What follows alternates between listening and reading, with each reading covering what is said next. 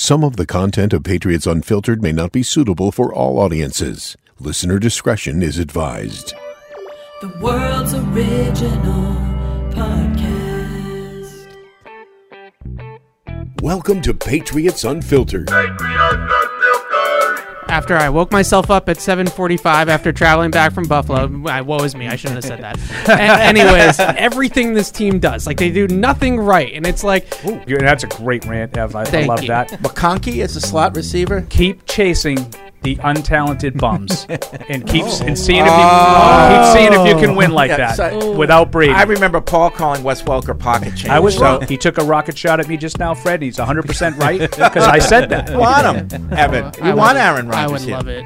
I would love it. I'd be so mean to Evan. Evan would be Okay, like, I thought that was a really great throw. And he'd be like, shut up. He'd be like, oh, I love him. The four of you are no on Aaron Rodgers? I don't want the back-to-back league MVP. Like, what is wrong with you people? It's Aaron Rodgers. I think he has the best skills that I've seen. Yeah, as a thrower. Yet you hate him and you don't want him here. Can I make one more point before we break? No, I'm going to eat. Oh. This is Patriots Unfiltered. Fueled by Duncan. All right, welcome to Patriots Unfiltered. It is Thursday here at Gillette Stadium, and big news yesterday, or big report yesterday from Tom Curran. We're going to lead right off with that the meeting between Bill Belichick and Robert Kraft did in fact happen, and Bill is open to making changes. So basically, we're going to continue our discussion from yesterday about what those changes might be. But, before we get into that, and it's Deuce, it's Tamara, it's Evan, it's Paul, Matt's in the booth, I just want to say something about Matt Patricia because, it's hunting season.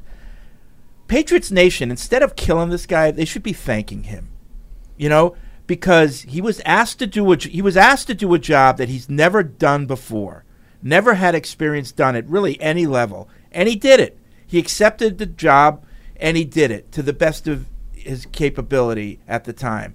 And whether or not you think it was all his fault, some of his fault, whatever, he did what he was asked to do. That does not merit the attacks that, you could say he didn't do a good job, but the personal attacks, and I know I've said this before, but we should actually be thanking him, assuming that changes are going to actually happen as a result of this meeting. Patriots Nation should thank him for the effort. I'm serious. I really am. Well, I agree with the point. I felt like he was put in an impossible position last year. Right. I mean, how do you coach the offensive line? Right. This kind is of on coordinate Bill. the offense. This You've is never done on either. Bill. Mm-hmm. Yep. It's on. So I just needed to get that off my chest because I hear the buffoon and the lard ass and all this stuff, and it's like it's not fair. It's like, Deuce, if I hired you to be a writer and then in midway I said, hey, can you start video editing? Well, I could do that. Well, I'll give it a shot. Humble brag. You step up. You step up. Assuming you had never done it, you step up and you give it a shot because I asked you to do it. Yeah. And then you didn't do such a good job. Well, it's my fault. Yeah, I should have hired a video editor. Don't put me in that position. So right. So I just wanted to get that off my chest. Okay. All right. I agree with your overall point that the name calling, I hate it too. Like, we're better than that, right? We're better than resorting to name calling. With that said, it's big boy business. No, I know. It's a big boy business. He didn't do a good job. He did not. I'm not saying he did. I'm not saying that, he did a great job. He did. He was asked to do a job, and he did it. Something he's never done before. So, hey, thank you. Now, goodbye. Yeah. And I'm not saying you fire him either. Mm-hmm. Reassign him, and let's, assuming, that the talk yesterday included what are we going to do with OC. And so now we can jump into what we think will come from yesterday's meeting. Precisely. I think that he played the hand he was dealt, and it wasn't a great hand, but he did the best he could with what he had. Yeah. And now, like I said, Tuesday, the Band-Aid's being ripped off. So I'm super excited that, a lot of what we talked about was, where's Bill's mindset right now? Does he think that everything went well this year? Does he think that he doesn't need to make any changes? Well, clearly he does think there needs to be changes made, and I'm excited to see what they are. So I want to throw something out there to you guys. Do you find it at least a little curious that that Tom Curran is the only one to have this report? Yes. I do. I mean, it feels like, thanks, Tom. We're okay now. Like, I mean, and I'm not questioning it. It's just funny how Well, Tommy Curran said it's going to be okay, so I guess this is what it is. No, I'm just saying. Do you think? I don't think he said it's going to be okay. He just said that reported it. Bill Belichick is open to making changes. Mm-hmm. Yeah. Somebody told Tom Curran that the meeting, in fact, took place, and that Bill is open to making changes. Right, and only him, because I assume if someone else got it, they'd be right out there. Mm-hmm. So why him? Why only him? You guys tell me. Some of the details also were very, very specific. So it was almost like he was in the room, right? So it's obviously coming from somebody pretty high up, because I don't think Tom would put his name on something that he's not 100% on. I really believe that. So it's obviously coming from somebody that was probably in the room or adjacent to being in the room or whatever. But I did find it interesting that came out, and no one has really. I'm not saying it's wrong. I just no one's even really confirmed it, right? I know, and that's what I'm just saying is like I understood how it was delivered, but I just feel like you're telling us what we want to hear, like and maybe it is true, but you're telling us what people want to hear, and is it true? I mean, the proof is in the pudding with the moves that they're actually going to do. So. You're calling off the dogs a little bit right now with that report, but at the same time, I wonder if there actually will be action. I think it's a fair. I think that's a fair wonder. Yeah. I guess I'm in a vast minority. I wasn't anywhere near as excited about the way it was phrased yesterday as I was hoping to be. Okay, go on. I just kind of like some of the phraseology, like Evan said. There was a paragraph there in the middle that I found really interesting when it said. As of 4:15 or something like that on Sunday, they were still potentially a playoff team, and had they made the playoffs, would it be possible if they would have kept everything the same? So, I understand Bill is a singularly focused guy, and it was all Buffalo. I get that. That's how he's always been, and that's how the head coach should be. He doesn't make a decision, or he doesn't snap the ball until there's 1 second left on the play clock. But am I to believe or infer from that line that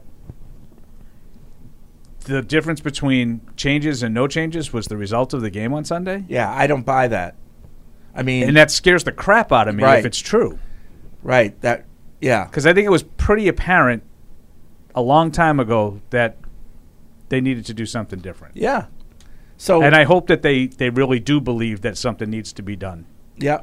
So, again, I'm with Paul, and I'm with you, Deuce. Like, when are the changes going to be made? And I agree with what Curran said. This, Bill is not going to be throwing red meat to the masses and this guy's fired, this guy's fired, and we're hiring this guy and big press conference. No one needs that. That's not their style. I know everybody keeps talking about that. No one needs that. And I also wonder if anyone's actually going to get fired or whether they'll be reassigned, because it says several offensive coaches are under consideration for the Patriots 2023 staff. Right. So that makes me feel like people might not be fired, but they might have a new assignment. Yeah, I took that a different way. I did too. I took that meaning there are several coaches that are going to be under consideration to come in from the outside, right? And I hope that's true, but they better move fast, because if they're any good, other teams are looking at them too. Well, that's why I wonder Jets about need an offensive coordinator now. There's a lot of teams, right. I have a guy, by the way. I shared this with Fred before the show. I have a guy, and I like his I have thinking. a guy. I don't know.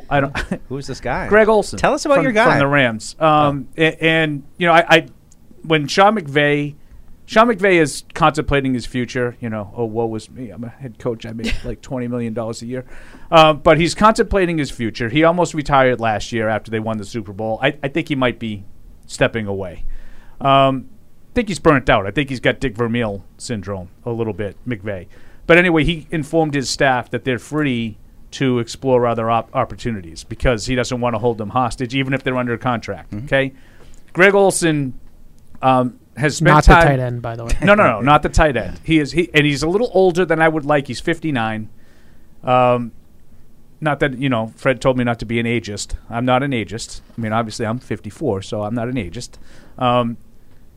He spent some time with the Raiders last year and arguably had the best success with Derek Carr. I mean, the Raiders had a pretty good offense last year. He's been with the Rams previously. He had a really good year with Jared Goff, I think in the Super Bowl year. But he's a guy that comes from, and here's where Evan's going to fill in some blanks for me, He's under Sean McVay, which is sort of part of that Shanahan tree and some of that offense and some of the principles and concepts that I think Bill wants to incorporate, and he could be available. Yeah. I hate the idea of them being a Shanahan offense. I really do. But if he wants to be a Shanahan offense, then he's got to hire a Shanahan You're going to coach. have to get over that. I just don't think it fits the personnel. I think you got to start over. Basically, the only offensive lineman that you have currently on the roster that fits it is Cole Strange.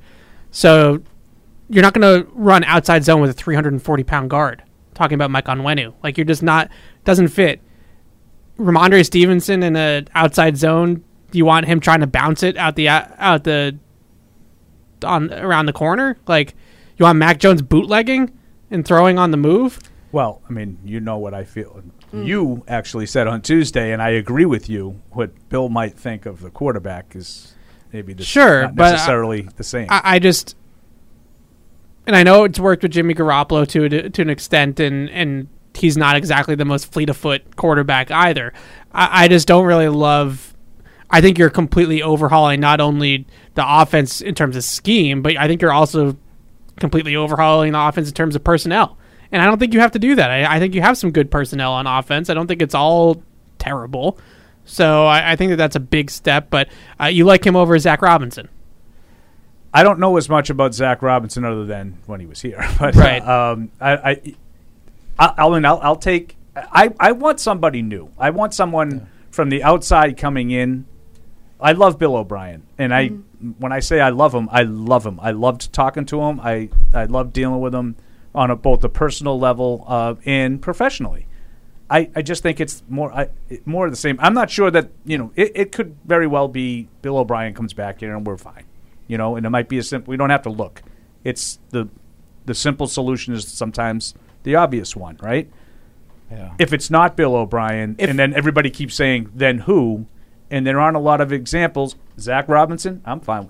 Evan can sell me on Zach Robinson. So if guy could cover kicks like a banshee in like 2008. I mean, in preseason. If it is going to be Bill O'Brien, what's the delay? Is it him, fielding other offers, or is it the Patriots waiting to see who shakes loose? I mean, I got to imagine he's going to be in the mix in Houston and Tennessee. I mean, he's going to be in demand. New Orleans, possibly Vegas. I have a real concern. Maybe even the Jets too, who also need. Yeah, I mean, I got a real concern that unless it's maybe Bill O'Brien or one or two other guys, they're not going to have an offensive coordinator. They're going to do a team thing again. I have a real concern about that. That's they're why going to bring some new voices. They're going to bring yesterday. some new people in probably, and there'll be some actual offensive coaches.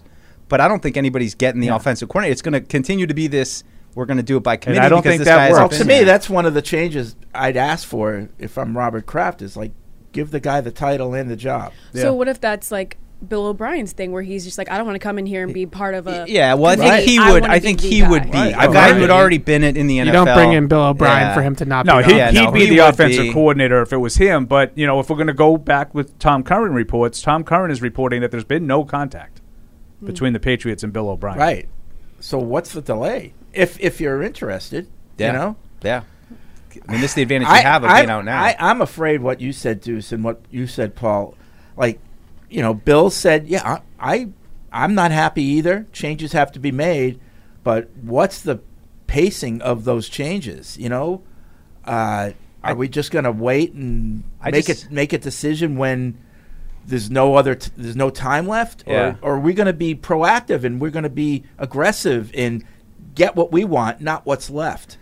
I mean, to continue this point, though, I just don't think anybody's going to be happy unless there's a named offensive coordinator. And even if they bring in somebody who has potentially coordinated an offense elsewhere, will they get that title here? I don't think so. And I think that's going to be a sticking point, even if they have an offensive coach on that side of the ball. If they continue to not have coordinators, and I think the defensive side of the ball is interesting as far as this as well, because if Mayo leaves, does Steve Belichick get the defensive coordinator job? I mean, he kind of deserves it. He should.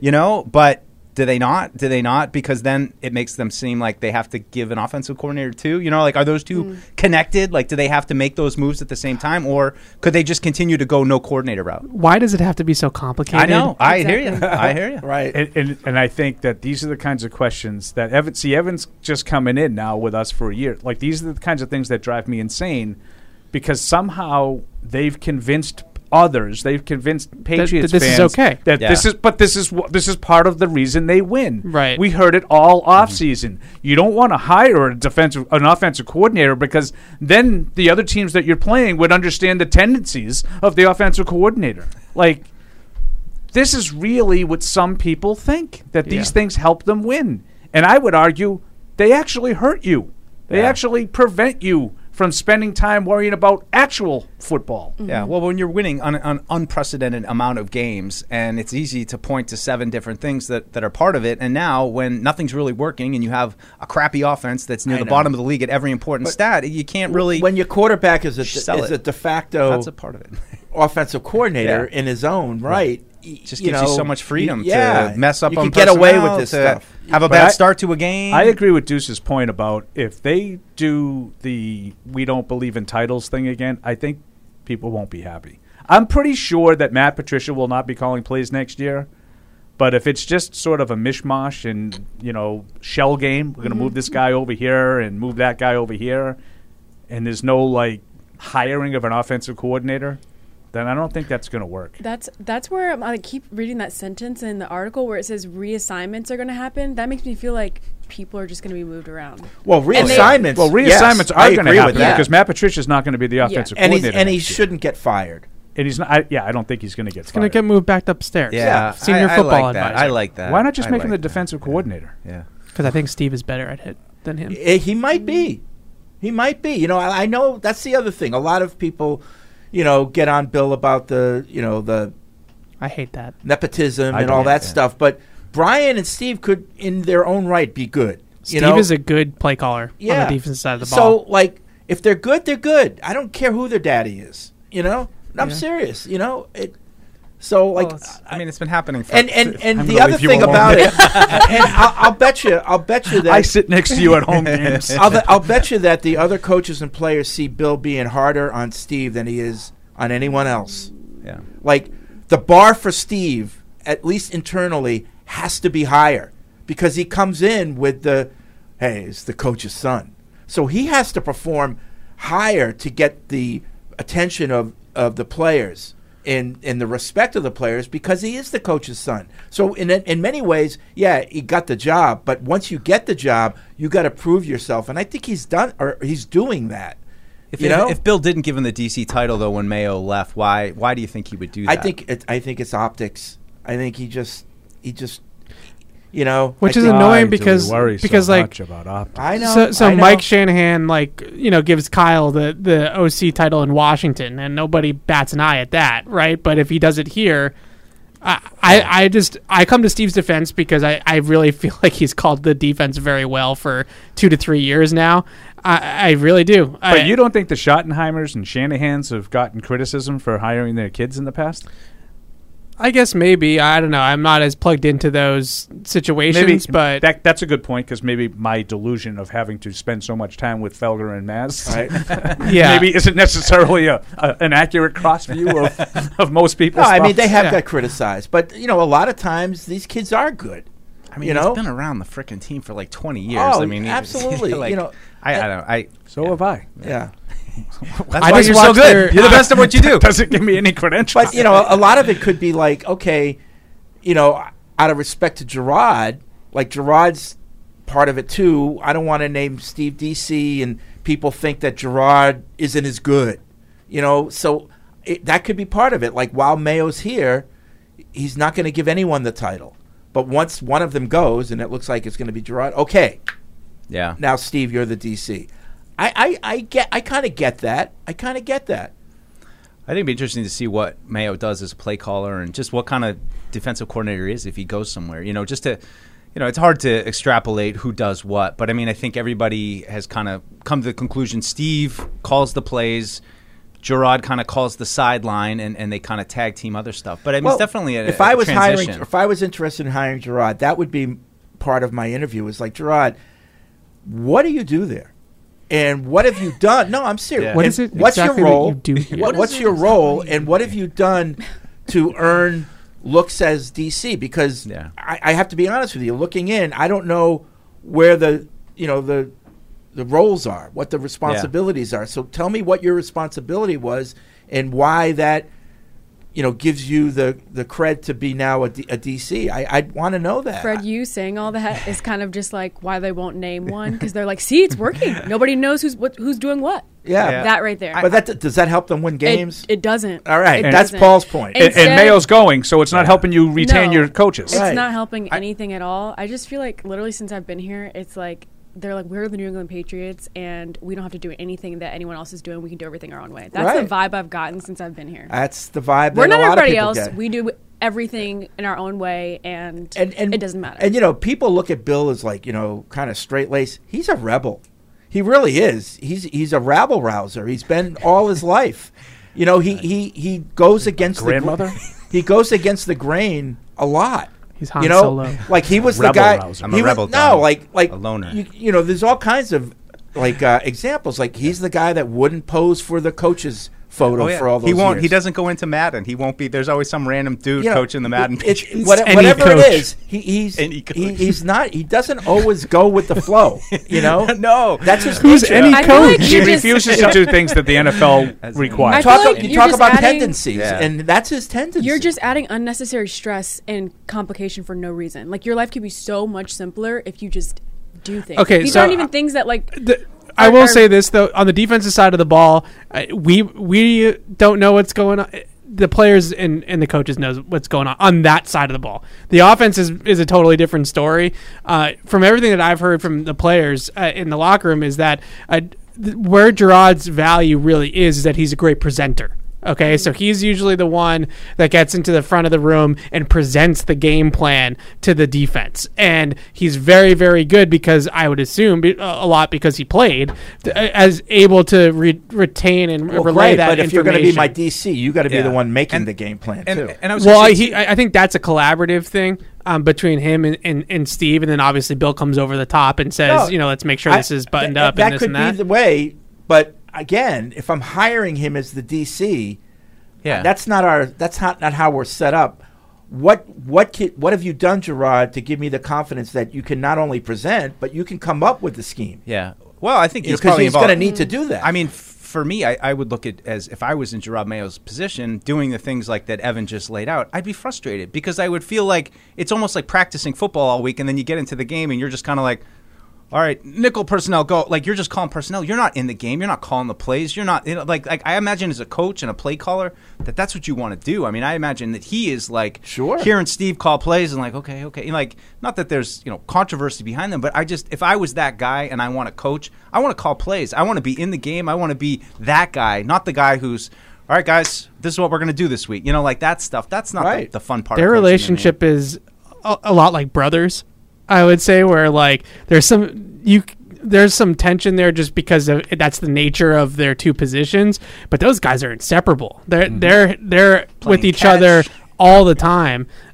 So it's interesting because there's definitely on the surface it does not appear that there's any sort of animosity or tension between the two of them, but just the nature of their job is obviously that there's going to be some power struggle there a little bit, which has to exist, but I don't think it's anything personal at all. Yeah, I'd agree. I mean, they play catch a lot. You see them they spend a lot of time, and we've seen them even in the building a lot, walking out together. Always, yeah. They spend a lot of time. Quite the pair. Quite the pair. Yeah. So, but I'd want to root out in an interview, Gerard, what exactly did you do there? Yeah, well, but I think that's an easy and he's like, I was a defensive play caller for the team when I played. So, like, I mean, he knows the role. He could say, I mean, if you're Mayo, you could say, I ran the defense. The coach's son got the credit for calling the plays. Like, it's an easy interview process if you wanted to do it that way. Like, I don't think that's a big deal.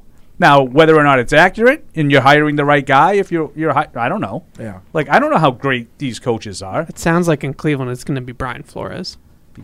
Oh yeah, he's the first one in, and that seems to be the consensus is that he's the front runner for sure. Like I made the argument with my boys on my show yesterday. They were like, what kind of messages does it send if you let Mayo go, and I was like, well, what if Steve Belichick's a better coach than Gerard Mayo? Right. Mm-hmm. And I'm not saying that he is. Please don't put words in my mouth. But what if? But I'm asking, what if? Yeah. They know, right. like. I mean, so I don't think, and they were like, well, it just sends a bad message because the players look at it as the coach's son. I was like, well, the players also know if the coach's son is a worthy coach. They know if he's any good. Now I have my questions about that. I don't know what they all think. Right. But just saying, like, just to make a blanket statement and saying what kind of message does it send?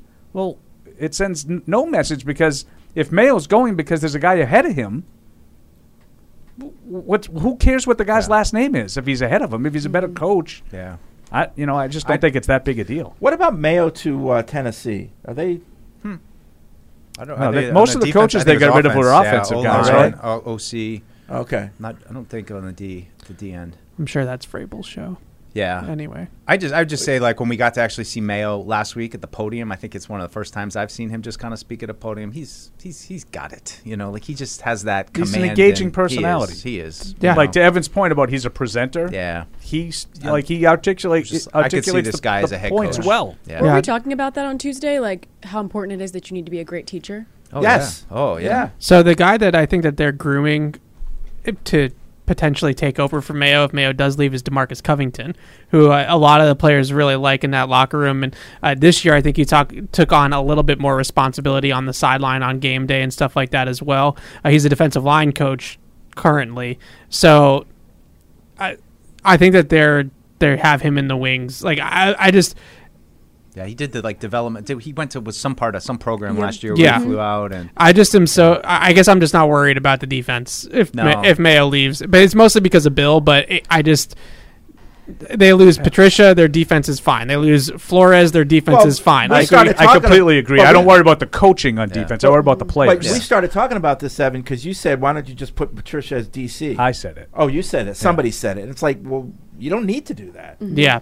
If you want to move Patricia back over the defensive side of the ball just to fill out the staff on that side of the ball, I mean, it's ridiculous that you're bouncing the guy around, but I would much rather him on that side of the ball coaching linebackers like he used to do or something like that. That's all I'm saying. He's a defensive coach. If you're losing a defensive, personnel, then do that. I mean, if they want him to coach, he used to coach linebackers for the Patriots. Gerard Mayo coaches linebackers for the Patriots right now. So if Gerard Mayo gets hired by somebody else and you want Patricia to go back to coaching linebackers like he used to do, then that makes more sense than coaching offense. He's tight with Steve, yeah, too. but then you can't really take play calling from Steve and give it to him. So is he going to be ready? Like, you go from making him do too much to now he's just kind of the guy on the sideline like Gerard is doing the play. you give him other things to do. I just wonder, do you think it's more likely that he goes up back to the football advisor role or coaches the offensive line? From what I heard before he was given the offensive duties, was that he was getting really involved in personnel. And he was actually building up that department, like from software up to people who work in there. He was like building his own department there. And so I was really surprised in the offseason when we found out he was now going to be a play caller, and because I thought that's what he wanted to do. He wanted to get more involved in the general manager personnel side of football because he was sick of coaching. So if that's true, after that Detroit experience, if that's true, and you thought that that's what he wanted to do, then I would expect Deuce's scenario. He'll go back to like a quasi front office. Then the thank you becomes even bigger because he basically took a year off from his career path to help out the team. I mean, I don't mean it as a shot at I mean, Bill. geez, I think we should just buy him like I do roses or whatever, a new car. Yeah, sure. Sorry. I mean, the sacrifices that this man made. I mean, you're so like, why do you have to like thank him? He did a terrible job. But you don't have to call him names. I get that. I thought I explained myself well. I don't need to explain any further. I mean, really, we should thank him. To drag him. Thank you for wasting a year of Mac Jones's development. Thank you for having him regress. Well, and ruining our first round quarterback. I would say to Fred's point though, we were just so you know, I made it 29 minutes before I addressed that open. Well, but I do think that we were not supportive, but we were understanding of that decision all along. I mean, they said it from the get-go. How does Matt Patricia have a good season? He is stacked up against the odds. There was no way it was going to happen, and at the very least, he was going to catch crap the whole season long for the blocking, for the offensive coordinating. Like, I mean, that stuff always gets criticized. I agree with all that. 100%. He still could have done a better job. Oh no, and I agree with that point. But how many people were just like, Josh, oh my God, Josh, the worst play caller. Like, oh my God. And then Josh leaves and you're like, oh, wow, actually, we could have used probably him a little bit. Like, I feel like criticism of play calling is such a, like, Paul was very much thing. I only give credit where credit's due. Well, move on. There you go. Yeah, I mean, like It's a Josh results-based McDaniels, business. and that's the thing is, if any of us performed in our job the way Matt Patricia did, nobody would be thanking us. No. They'd be thanking us for our time and please go away. Like, Oh man, I'm trying to imagine what that would look like. And listen, I am very much sympathetic to what he had to go through in terms of taking the bullet. Like, they got stuck with what they felt were no options. Yeah. And he did it. He did them a solid, but it didn't go well. No, it didn't. I can appreciate that he doesn't he need, also- but he did doesn't take- need to have his name like Right. Sullied. And well, he not for his performance, took but the the bullets. name, like the name calling, Yeah, like oh, yeah. Evan said. Like Right. you don't have to like criticize his appearance because you didn't like the way he called plays. Yeah. Like that's where I would say it's unfair, and that happens a lot. I mean, I do think you got to point out that he's kind of getting it pretty good for wearing the Goodell Barstool shirt, and now people are, like Well, some of it was actually brought- haven't critis- heard that for a while, but we criticized him for that at the well, time. there's a lot of people who have now made Yeah. the Matt Patricia version of the Barstool shirt of him being. Oh, I the didn't one know with that. with the I didn't know the that. clown nose on. the other thing, though, and I also have a gripe to pick with you from your Felger and Maz appearance yesterday. Talking about Paul, not me. Yeah, but I have a feeling I know what it is, but go ahead. I'm going to go with this first, though. They had other options. No, like I this. said they think they had no other option. We can't let them off the hook for that, though, because they had other other Right. options internally. Again, Like everybody keeps asking me about Nick Caley. Like I would have much rather have seen Nick Caley fail on the job than to do what they did. So if they he did if he have did other exactly what options. Matt Patricia Sure, did, but it's on At Bill. least I would Right. say, well, it was an offensive guy and he wasn't ready for that yet. Yeah, You know what I Yeah. mean? Yep. Even if he was just as bad as Patricia was. yeah. So what's the nitpick? Oh on, yeah, so I listened Felger to you on Maz? Felger and Maz. It was great. I'm not just blowing smoke. Good job. Okay, but I disagree with But everything you said. No, not everything. I disagree with one big thing. What you said. No on Cliff Kingsbury. yeah, well, I said that to you on Tuesday. I'm out on Cliff Kingsbury. But your reasoning that you're out on Cliff I just Kingsbury think he's been surrounded by immense offensive talent and really hasn't had great offenses. at Texas Tech. At Texas Tech, He put up 45 a game. at Texas Tech, but doesn't everybody in that Right. conference? Yes. right, and they lost. And They were lost. top 5 in the And they lost. in all of FBS in every category on offense. and they But lost. did they win? They lost all the games. I'm not He was asking him to be coach. the He had head a coach. losing record. I'm not asking him to be the head coach. The reason why he got fired at Texas Tech is because they had no defense. Okay. He couldn't build up the defense side of the Nobody ball. in their conference has the defense. though. Right. Yeah, I mean, I don't all- care all- about all, the all of the defense. teams are operating the same I'm way. not- He had we're not making him the defense. Oh, I don't think we're making him the defensive he had player. I a can never know with this generational group. player at the most important position, And he threw for 5,000 yards and I 40 know, touchdowns. and he couldn't win with them. He couldn't win with I mean, him, but they I'm were not like asking him to 12 and win. 15 in his starts, or something Yeah, like 13 and 15. But I'm in not his starts. I'm not asking him to do that though. But I'm asking him to find a way to score enough points to win the games, and they scored 45 a game. but it Against no required defense. 55. Like you got to do it. He had a guy Oh that my the other teams goodness. didn't. Against no defense. Oh, And more importantly than the Mahomes part of it, which I had a feeling that's what you were going to pick at. He hasn't had good offenses in Arizona. He handpicked the guy. He actually said before he left Texas Tech, it would be Kyler Murray. No, if I had the first pick, it wouldn't even be it. And then he got the job, and he took Kyler Murray. I mean, they were and by good the last way, year, to it's be not fair. like Kyler Murray is like, giving all the Mac Jones excuses, like, I don't know, we don't have any receiver. They had like really good talent around him, and for other than one half of one season that he was there, they were kind of average at best. And this year they stunk on offense. So they and by the he way, notoriously who pointed fades. that out to me? You. They Heading into the Arizona game. he notoriously fades down the stretch. That's a big thing with him post Thanksgiving or whatever you want to call it. That does happen with them. But I like it for two reasons. One, because it would be fun as hell for me. Like I just watch. He's just a really creative schemer. So the different things that they would do in terms of formations and motion and all this kind of stuff that I always geek out about, that would be a lot of fun. The other thing that I like about him is that he played quarterback, and I think that when you see across the league, a lot of the young quarterbacks, when they get with a guy that played the position, it brings out the best in them. I think that really does matter. It just, you have this, you're of like mind, right? Like you're on the same page. I get it. So you had said that you don't want a Shanahan guy because Yes. you don't think it fits Mac Jones, but like you want like an air raid guy because you think it does fit Mac Jones? I think that there are elements of it hang that up do. and listen.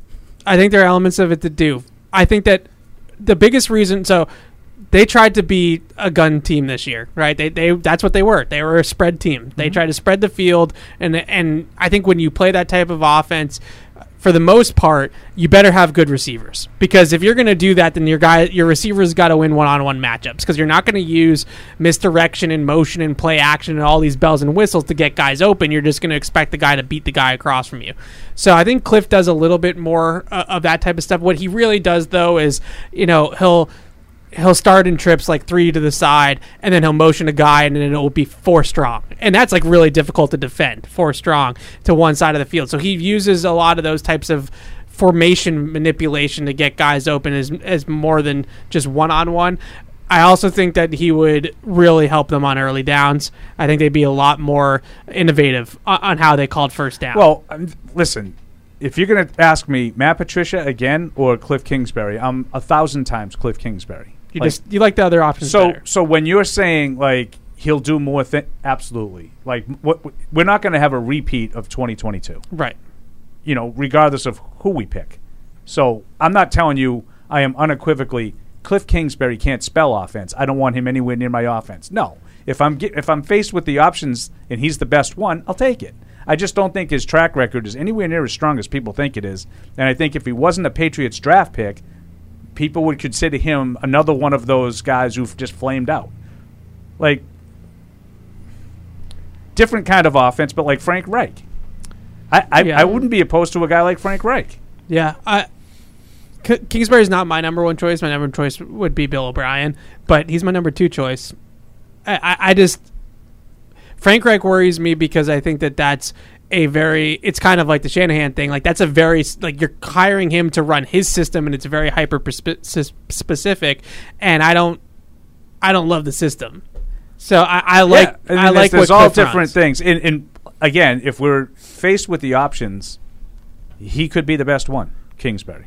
So don't you think it'd be like great to hire said person sooner rather than later, so I that do. you could get the pieces to fit whatever system I this think the person deadline, wants to teach? the hard deadline to me is the combine. Okay. Because right now the coaches go on vacation, like they're going to be they're gone going to be for gone 2 a week and a weeks. half, evidently. Right. So I think the have hard nothing to deadline, do. because once you get to the combine, that's when team building really is starting. Well, plus right? you're starting to think about what you're going to, where you're going to go in free agency, where you're going to go in the draft, the kinds of players you're going to require. You need to have, an idea of what kind of system you're going to run by. Yeah, well, and I have a question on those lines. But do you think that what's the most likely thing, that they're going to bring in an offensive coordinator who has their own system that they will then install, that they will bring in somebody who has their own system, but that we're going to kind of make it our own little Patriots Frankenstein using some of what we had last year? Or do you think they're going to bring somebody in and be like, this is our system, this is our playbook, this is what you have to coach? Not the latter. I don't agree think they have. I got to but be honest with you. I think that they're incapable of bringing somebody in who doesn't know their system. Yeah, and having them understand it. That's why I ask. And so Bill we just saw that. What is this system that they ran last year? Is this Bill O'Brien will come in and be like, oh, I got it? Or I think Bill O'Brien could come in and you could say, we're going to run the Patriots system. We're going to Alabama-ize it, to an extent, because Mac Jones taught Alabama to Bill O'Brien. So there's some comfort level, at least on a minor level. I don't think anybody would argue Bill O'Brien's probably the best choice. Yeah. Right? But I also just wonder, how do you get Mac back? And I know a lot of people out there are concerned about Mac, third system, third year. I have we concern. keep changing it I have up. That's concern why I about like that. Bill O'Brien so much, because you're not doing that. That would be the least invasive. But who I else? agree with Evan. Is there anybody else that's not that? Chad O'Shea, but I don't like it. Yeah. He was not good in Miami with Brian Flores. I think he's a position coach. Yeah, Right. so that's why I like Bill O'Brien so much, is because you're running the Patriots offense that he ran in 2021 with an Alabama flair, which is Plus, you could have a delay a game penalty, and you might have a fight in the middle of the field. It would be awesome. And we're all here for that, aren't we? I just think that I think that transition's really smooth for Mac, and that's why I think sometimes that, like Frank Reich, you brought up him, that terrifies me, because that is a third system in the third year, right? Oh, That's yeah. a complete No, like a lot of overhaul. these guys, it would be, if you're going outside totally, you're probably going third system in 3 years. Yeah. So since the Patriots love to do the non-obvious choice, or the less easiest choice, I should say, then that probably means they're probably not going to go with Bill O'Brien, and they'll go with somebody else. But that's such a I understand where you're coming from, Mm-hmm. but to me, I'll just say if Bill O'Brien's not the offensive coordinator by the combine, I'm going to be mad. Yeah. I'm going to be mad. He has no contract. And Mad Evan is the best. He has no job. Mad. Okay, he wants to get back into the NFL, and what better way to get back into the NFL than to come back to New England, fix Mac Jones, and now you have another Unless you have resume a head pattern. coach offer somewhere. Yeah, He's not. I don't think he's going to. I don't know if he will have that. Okay. But sure, that would be the only thing. But I just. It makes sense, but you know after the a year Patriots of just doing don't- Well, I need to what know the didn't make options. sense, you absolutely need to do the right thing here. And it's so obvious, and it's staring right at you. The guy coordinated your offense and the Alabama offense, and that's the two offenses your quarterback played in. Yep. What if Bill's thinking is I'd rather have somebody here that I know is going to be here for a while? Then that's a mistake. Okay. I think it's the same as Saban. I think Saban goes every 2 years. He signs because he knows that his guy is probably going to get a better job after he's done at Alabama because Alabama's going to make him look good because they have 5-star recruits all over the place. I've said that many times about the whole conspiracy theory that he did Patricia last year because he knew if he did O'Brien, it would be a one and done. I hate that. So that you're intentionally not doing what's in the best interest of your Right. team. That's what I don't like about it. You should hire the coach that's going to put your team in the best position to succeed. And if he has to leave after a year or two, then you have to find another one that you think is Because putting guess you what? in the He's best only going to position. leave if he does a good job and Correct. you have a good offense. Yeah, so and- that's what we're trying to get back to. and if Not, it's- let's hang on to all our coaches for the next 10 years. If Like, O'Brien, if it's New Orleans, Tennessee, Vegas, those are the teams that we've kind of heard about, okay? I can make an argument that the Patriots is better than New Orleans because right now they don't know. Better than Tennessee because who knows about the health status of Tannehill. yeah. Now, I think if he went to the Raiders, it would probably be with an understanding that we're doing something big. But otherwise, he might look at it as he knows Mac Jones a little bit. He knows what he can do and what he can't do. And I think O'Brien wants to come back here first and foremost because this is where he's from. Family. His family's here. He could come back and give us his southern accent and say, I want to be part of the program up here in Alabama. Foxborough. I was born. I think that's why he wants to come back here. But I could understand if he looked at it and said, that's a tough turnaround. I mean, I'd be here for it, Paul. I would just want to see him coming back into the building and seeing you and like that, reunion of you and him. The And bro you're like, hug? oh, you're still here. Like, God, he'd be all over Oh, me. yeah. It'd be fun. The bro hug would be uncomfortable. Would you hug? you have until the combine, Bill. Just put you on notice. He You used better to- hire somebody. He used to bust balls for me and Andy like you would. Which means I didn't. you would get it. There we go. I like that. Can I talk ball with him too? All right, we're going to take a break. When we come back, I do want to talk about this Chris Sims revelation that he had yesterday, because if it's true, I mean, it kind of sheds a little light on what might have been going on throughout the season. So we'll get into that right after this. Verizon, the network America relies on, and the official 5G network of the New England Patriots. Patriot Place is the region's #1 shopping, dining, and entertainment destination. Shop your favorites, including Vineyard Vines, Express, Olympia Sports, Petco, and more. Enjoy dining at one of our 19 restaurants, including 6 String Grill and Stage, Scorpion Bar, and Bar Louie. And don't forget about the entertainment. Explore your inner artist at Muse Paint Bar, watch a movie at Showcase Cinema Deluxe, or grab a controller and start gaming at Helix Esports. For a complete directory listing, please visit patriot-place.com. How did Verizon build the fastest 5G in the world? We started by building it right with 5G Ultra Wideband. Then we gave it massive capacity and near zero lag. And it's not just fast, it's 25 times faster than today's 4G networks. This is 5G built right from the network more people rely on, only on Verizon. 5G Ultra Wideband available only in parts of select cities. Global claim based on open signal independent analysis. 25 times analysis by Ookla Speed Test Intelligence data Q2 2020. When someone accidentally threw away the school play costumes, Oh no! replacements were shipped with FedEx. And with picture proof of delivery, everyone could focus on the perfect opening night. FedEx, where now meets next. For residential delivery only. In sports, if you think joy only happens after you win, Think again. Look at the world's most successful athletes like Serena Williams, Brooks Koepka, and Alex Morgan. They don't spend all their days grinding away. They take time to enjoy themselves, like getting together with friends over a Michelob Ultra, because they know that happiness is the key to winning, and that joy is the whole game, not just the end game. Michelob Ultra. 95 calories, 2.6 grams of carbs. It's only worth it if you enjoy it. Enjoy responsibly. AB Michelob Ultra Light Beer, St. Louis, Missouri. Some people are never content with simply being good. Not when they can be great. But it takes a big step to get there.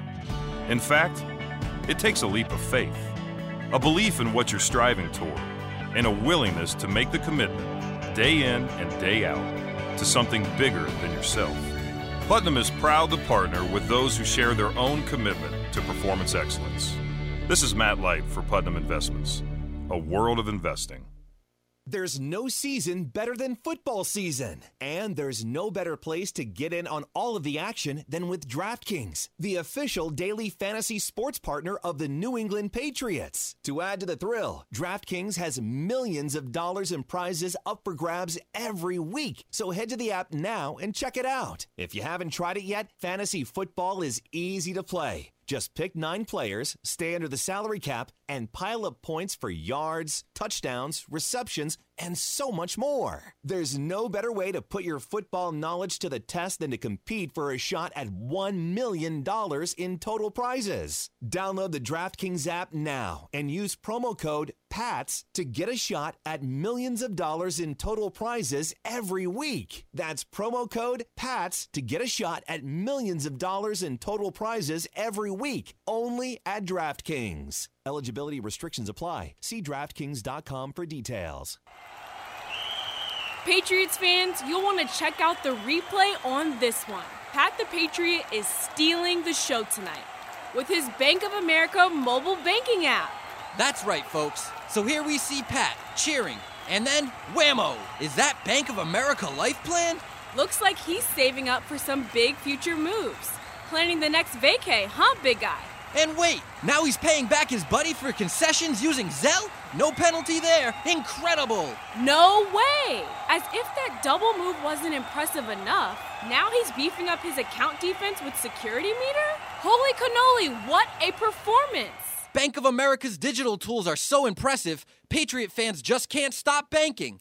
Learn more at bankofamerica.com/banking. You must be enrolled in online banking or download the latest version of the mobile banking app, only available on select mobile devices. Message and data rates may apply. Terms and conditions apply. Member FDIC. Want to get into the game? Get coached up at Dean College. Equipped with exclusive academic partnerships featuring the Patriots, Revolution, Providence Bruins, summer baseball, and more, our classrooms are set up for success by learning directly from the pros.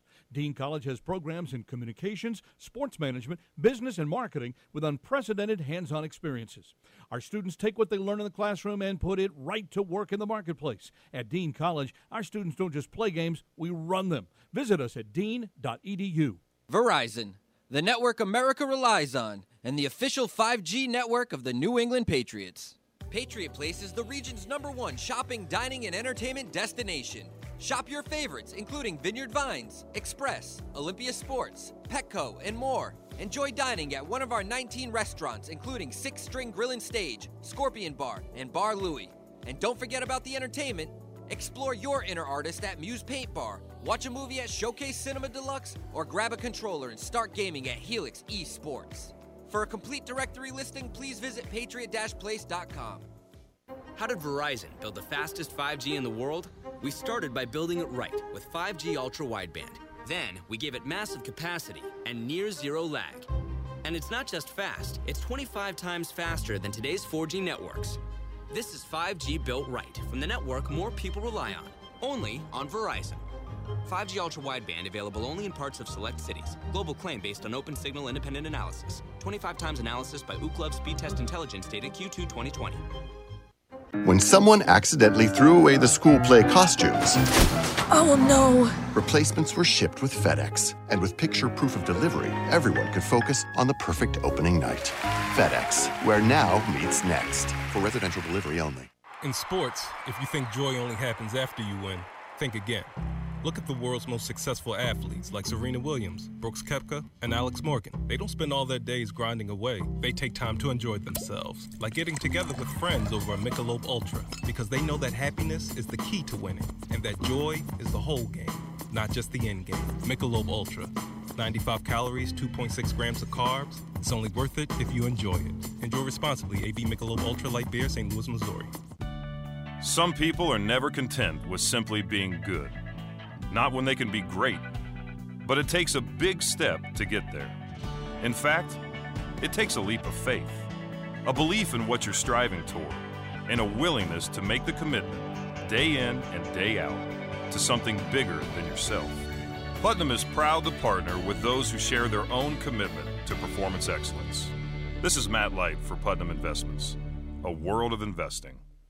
There's no season better than football season, and there's no better place to get in on all of the action than with DraftKings, the official daily fantasy sports partner of the New England Patriots. To add to the thrill, DraftKings has millions of dollars in prizes up for grabs every week, so head to the app now and check it out. If you haven't tried it yet, fantasy football is easy to play. Just pick 9 players, stay under the salary cap, and pile up points for yards, touchdowns, receptions, and so much more. There's no better way to put your football knowledge to the test than to compete for a shot at $1 million in total prizes. Download the DraftKings app now and use promo code PATS to get a shot at millions of dollars in total prizes every week. That's promo code PATS to get a shot at millions of dollars in total prizes every week, only at DraftKings. Eligibility restrictions apply. See DraftKings.com for details. Patriots fans, you'll want to check out the replay on this one. Pat the Patriot is stealing the show tonight with his Bank of America mobile banking app. That's right, folks. So here we see Pat cheering, and then whammo! Is that Bank of America life plan? Looks like he's saving up for some big future moves. Planning the next vacay, huh, big guy? And wait, now he's paying back his buddy for concessions using Zelle? No penalty there. Incredible. No way. As if that double move wasn't impressive enough, now he's beefing up his account defense with security meter? Holy cannoli, what a performance. Bank of America's digital tools are so impressive, Patriot fans just can't stop banking. Learn more at bankofamerica.com/banking. You must be enrolled in online banking or download the latest version of the mobile banking app, only available on select mobile devices. Message and data rates may apply. Terms and conditions apply. Member FDIC. Want to get into the game? Get coached up at Dean College. Equipped with exclusive academic partnerships featuring the Patriots, Revolution, Providence Bruins, summer baseball, and more, our classrooms are set up for success by learning directly from the pros. Dean College has programs in communications, sports management, business, and marketing with unprecedented hands-on experiences. Our students take what they learn in the classroom and put it right to work in the marketplace. At Dean College, our students don't just play games, we run them. Visit us at dean.edu. What's up, everybody? Check out this snippet from the latest episode of Pats from the Past with James Devlin. Been lucky enough to be part of a lot of wins.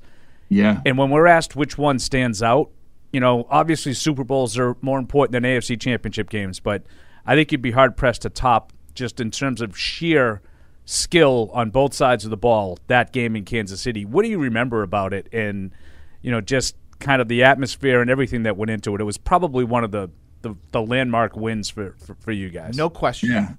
Yeah, absolutely. I mean, thinking back on my football career, even from, you know, the start and when I was 7 years old till I retired in 2020, that stands out as my favorite football game I've ever played in. And it could honestly, like, it gives me chills. Like, if I didn't have the sweatshirt on, I'd show my forearms a goosebump right now. It almost brings a tear to my eye, honestly, because it was like the perfect team against the world environment. First of all, Kansas City's a great place to play football. And when we walked in there, like, you could just feel how much no one wanted us to be there, right? So it was us, like, the 46 guys on the field, plus, you know, all the help we have on the sideline. So call it like 70 to 80 people. It was like us against, you know, close to 90,000.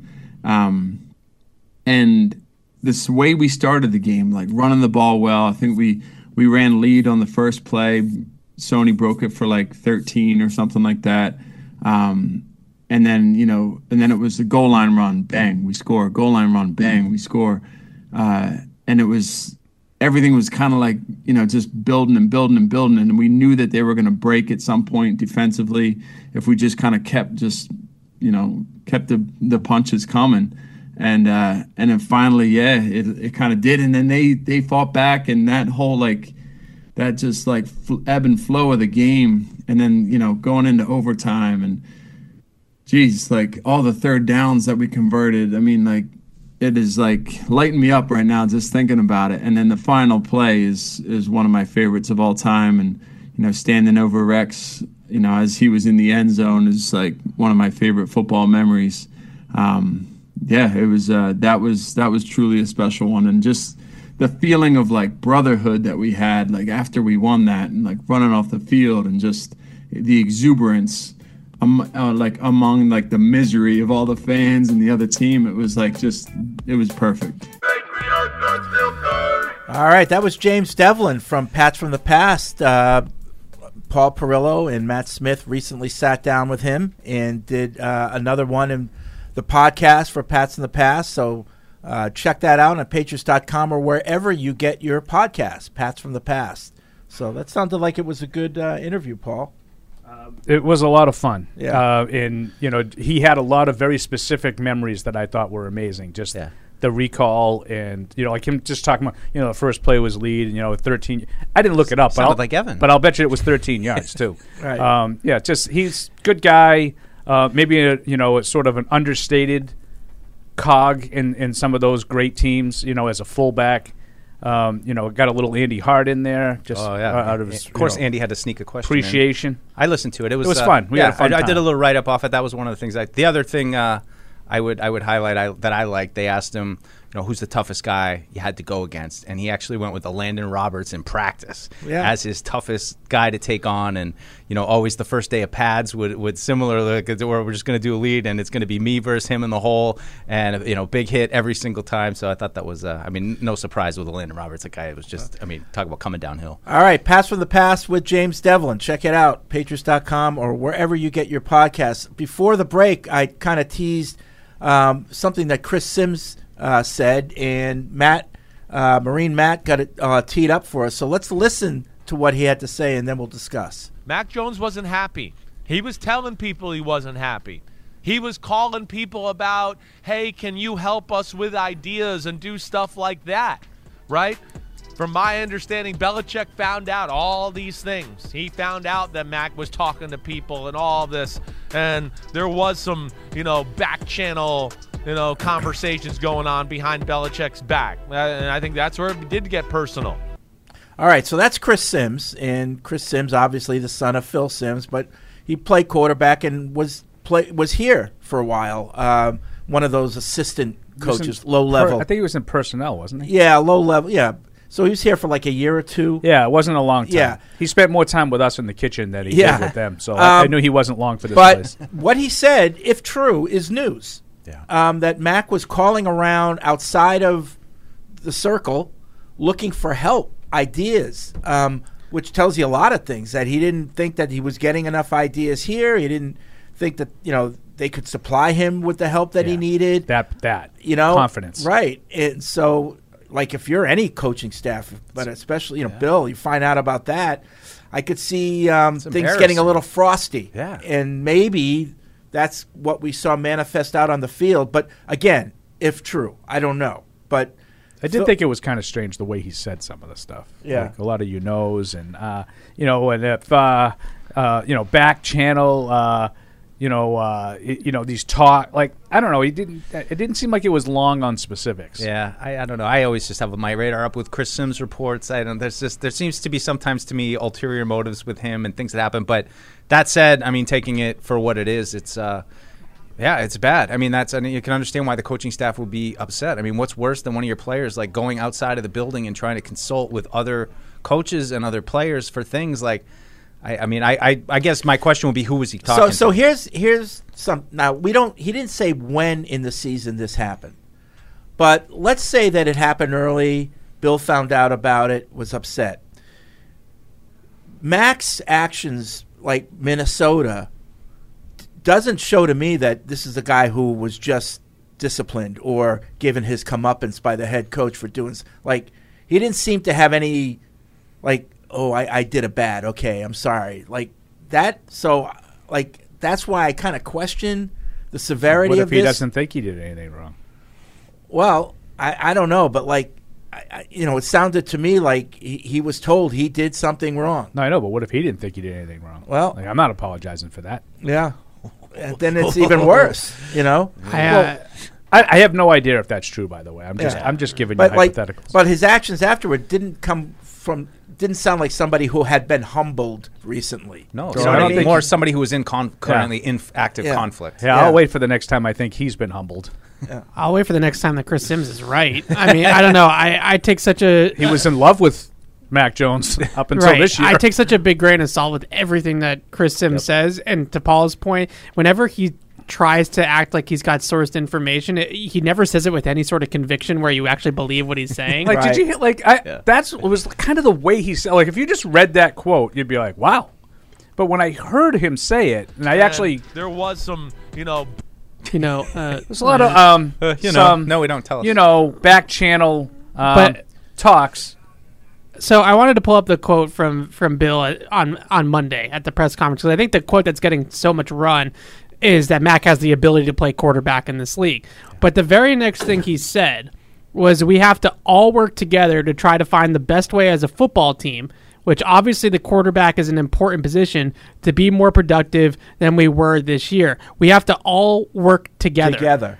And I think that as much as he's saying, I think there's some of that with Mac, right? Like, I think it's buy-in. Like, yes, being able Bingo. to say, hey, we take the coaching. And I think that my guess is, honestly, is that Chris Sims is talking out of his butt, but I think that he's just reading the room like we all have all season long, and you can see, okay, that Mac was not sold on what he was being coached, because it's right there for you. And I think that the head coach said it as well. We have to all work together. And I think at times this year, from training camp on, they felt like Mac wasn't pulling the rope the same direction that they were. Yeah, I agree. And I think that's the bigger issue. I don't know if Chris Sims is talking out of his butt, but because I think it's a big stretch to say I'm reading the room, and I heard that was calling outside the organization for help, for suggestions. I think that's a big gap.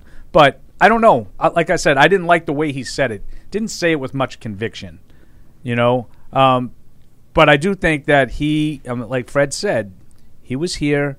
Phil Sims, Chris's father, was very tight with Bill Belichick. And I think there's a loyalty there. I wouldn't be surprised if that camp, the Belichick camp, let this be known. What if Phil Sims was one of the people he called for help? Well, that's what I'm wondering. And then it got back to Bill. Like, who would Mac call? Josh McDaniels. Sarkisian. Bill O.B.? Maybe B.O.B. too. But I mean, I would have think I would think that he talked to Josh. I don't know. I've been saying all year, like, do you guys think? And I know that like there's these wild, crazy rumors on Twitter now about Mac asking for a trade. Like, we talked about this like halfway through the year, the way it was going. He was so unhappy. I don't think that's out of the realm of possibility. He's like, I know you got to fix this offense. Fix it without me. Derek Carr's now gone. Does Josh want him back? They spent a lot of time hugging in Vegas, right? Yeah. I don't think anything's off the table. If you're asking me, do I think any of these things are going to happen? I'm going to go with logic. I'm going to take the field. Probably not. Mm-hmm. I don't think the odds are. What is it? It's more probable than not. Like, I don't think that he'll go anywhere. He's going into his third season. I think the organization's got to do whatever it can to get him back on track and figure out if he's the guy that's going to be worth that fifth-year option after the 23 season. I think that's probably the way it'll unfold. Yeah. Mac Jones is back, and we'll see what happens. But I don't rule anything out. I don't. Yeah. All right. Well, let's get some calls and emails. We got to hurry because even though the Patriots aren't involved, we still have playoff picks. But not as many picks, so we don't have to hurry as much. Yeah. It's a super wild card weekend. Super wild card. I'm excited. I mean, although a lot of the games are dogs. I'm really looking forward to the divisional round week, but yeah, we'll talk about it. I mean, quarterbacks aren't playing. Will's got a game at 3:00 on Sunday. I was like, what are we doing? That's a good time to miss, though. I think. finally got a chance to watch the playoffs, and now this. I think that's a good time. I got to watch a 1-8. Finally got a chance. I got to watch a 1-8 team. Yeah. All right. Let's get to the Ace Ticket Hotline. Willie's in Philly. No What's offense, up, William? Hey, what's going on, Fred? Hey. Deuce, Tamara, how y'all doing? You left Evan out, and Tamara left. I said Evan. Dude. Oh, sorry. I didn't hear him. I ain't gonna forget Evan. You know, I'm a fan of Evan. I ain't gonna never forget Evan. Okay, thank you. He made up Thank for you. it. Yeah, big time. No problem. Hey now. My question is this: well, matter of fact, not even if I'm Mr. Kraft, I'm not waiting for Bill. I'm just not. I'm getting on the phone. I'm calling Bill O'Brien. I'm gonna try to make this trade for Hopkins. I'm not waiting for him because you gotta get this done. You know, all this waiting around and stuff. I mean, you're doing. We want to see progress. You know, the fans, Patriots Unfiltered, and so on and so on. Even the owner himself. You know, I'm not waiting for that. I'm just not. Yeah, I mean, I think that's the fear of coming out of this. No, it's going to be good. He's going to make changes, and then all right, we'll see you in April. Like, what's going to happen? Well, then the conversation was, here are the changes you're going to make, Bill. Yeah. You know, I don't see it going like that, but I hear you, William. You got to move fast. You know. Yes, sir. You don't have to move that fast. Just though. by the combine, okay? right? It's been. No, you need to move that fast, Evan. You need to move that Well, fast. I just think that we as fans, and I totally understand, but we as fans want this instant gratification of heads are rolling and we're hiring new guys and things like that. Like the season's not even dead for a week yet. Yeah, like, I would say that's true right now, but the longer you wait, I think it becomes like free agency, and that's the way the Patriots almost always approach free agency. Wait for the value. Let the dumb teams spend all the money and get the good players. We'll just wait around and get the mediocre ones for half the price. We'll sign Ty Montgomery. But I'm saying if there's someone you want, move. Mm-hmm. If you're not sold on anyone, okay, wait till the combine. But I'm not saying wait. I'm not saying you have to wait. I'm just saying it's been a couple days. Like we're not. We're not at the panic point now. Yeah, I mean, and like, what if they say to Bill O'Brien, listen, make us a promise. Just come to us, give us a chance to, have the right of first refusal. Oh, I don't want that. No, I know. Do I want Bill O'Brien to be my offensive coordinator? Yeah. Then contact him. No, but like obviously, if he says, yeah, I'd like to be your OC, but I want to see if I can get a head coaching job. Okay. But come to us before you make any decisions. If you don't get a head coaching job, then come back. Right. Okay, that's fine. But if I want him to be an offensive coordinator, I don't want him to go out shopping to other teams and then come back to me. I'll give you the right of first I'm sure refusal. like if it's an OC job, this is the place he wants to be. But like I said, like he might think I might be able to get a head coaching gig. So yeah, I don't know. I haven't heard his name in any of these. No. Not in the mix. I don't understand why he's not in the mix, but I don't think he is. Maybe now that Jack Easterby's gone, he can go back to Texas. Where is Jack Easterby? Does anyone else think that Nick Caserio kind of looks like that Iowa killer? Have you seen that guy? I can't. Idaho?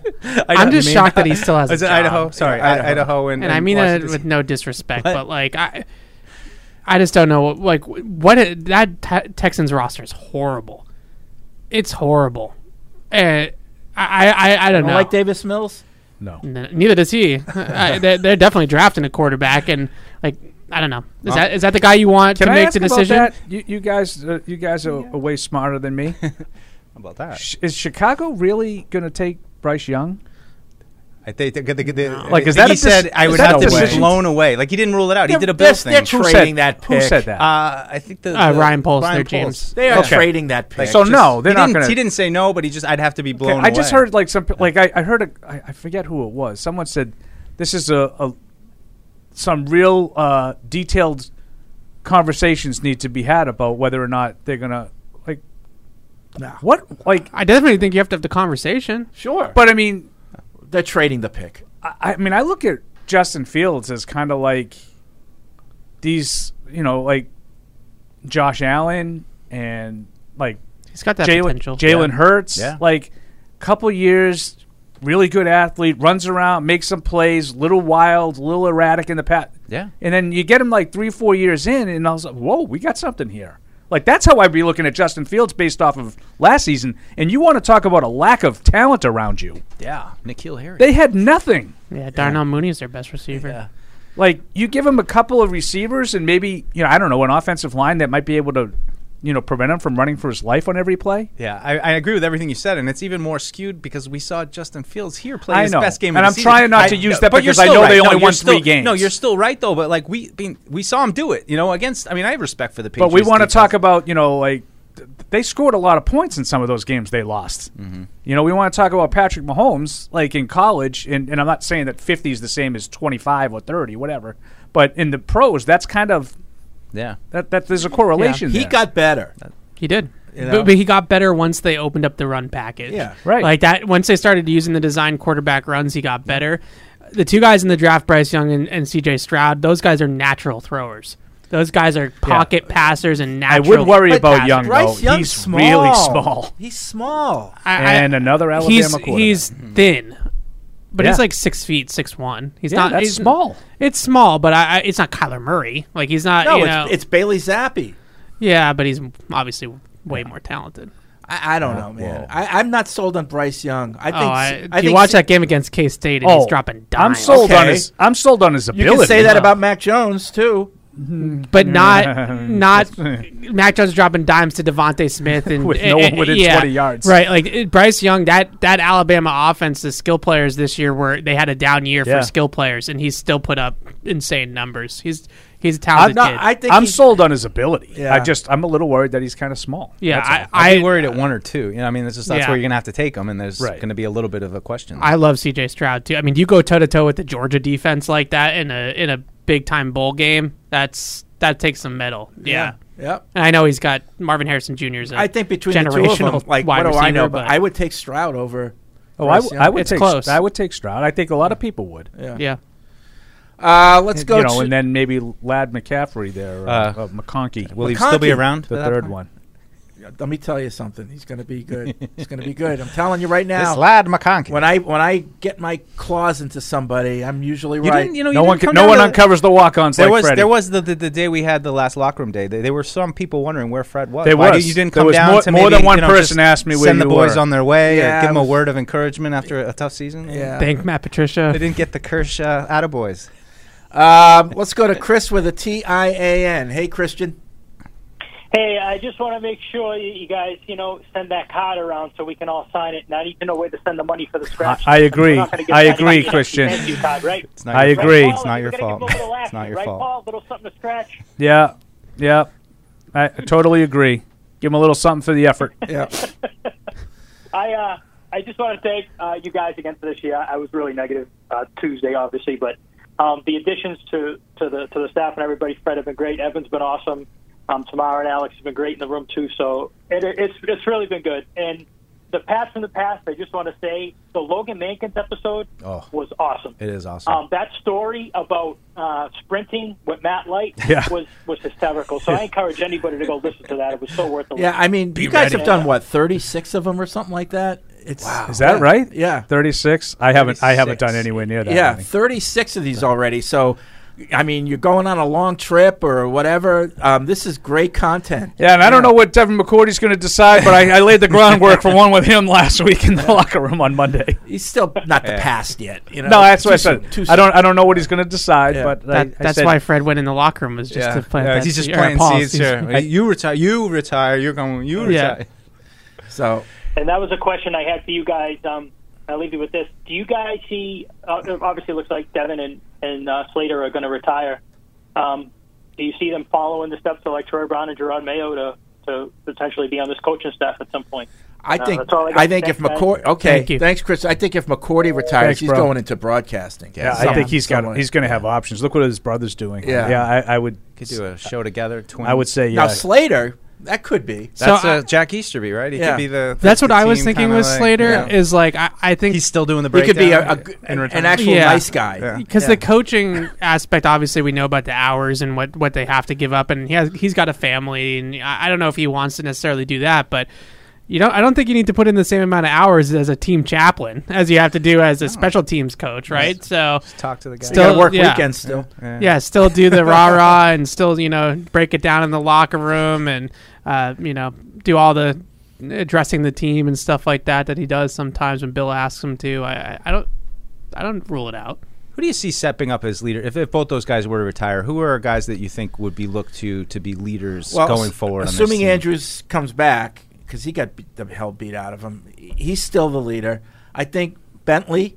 He was a captain in college, Yeah. Oh, is that like right? 7 times. 3 times. Yeah. I think Bentley, definitely. I think. What about Myers seems to be so happy-go-lucky, quiet, but maybe he could step up if they're going to keep him, and he could be a leader. Maybe Duggar. I think Dietrich Wise, captain this year. Yeah. That's a good one. He's got good energy. Yeah. Quarterback? Anyone? He should be. Well, Zappy? He's a captain now. Yeah, I'm trying to think of guys that aren't captains. Yeah. Like just a new. And I think Duggar, somebody who's got that kind of leadership trait. Maybe you guys talk to Duggar obviously a lot more than I do. Does he have? Is he quiet? I don't know. A little bit. He's starting to feel himself a little bit more now. Yeah, but he doesn't come off to me as like I would say. I mean, Judon's a little bit of a silly, but he's got more of a how about kind of leadership presence. Quiet. I was thinking about very him. quiet. Yeah. Another very quiet guy. See, got I better haven't this really year. been in the locker room a whole lot. I mean, obviously we had a couple of years where we weren't allowed in, but even this year I haven't been in at all. So I don't really know these guys' personalities. I'm just thinking of talent.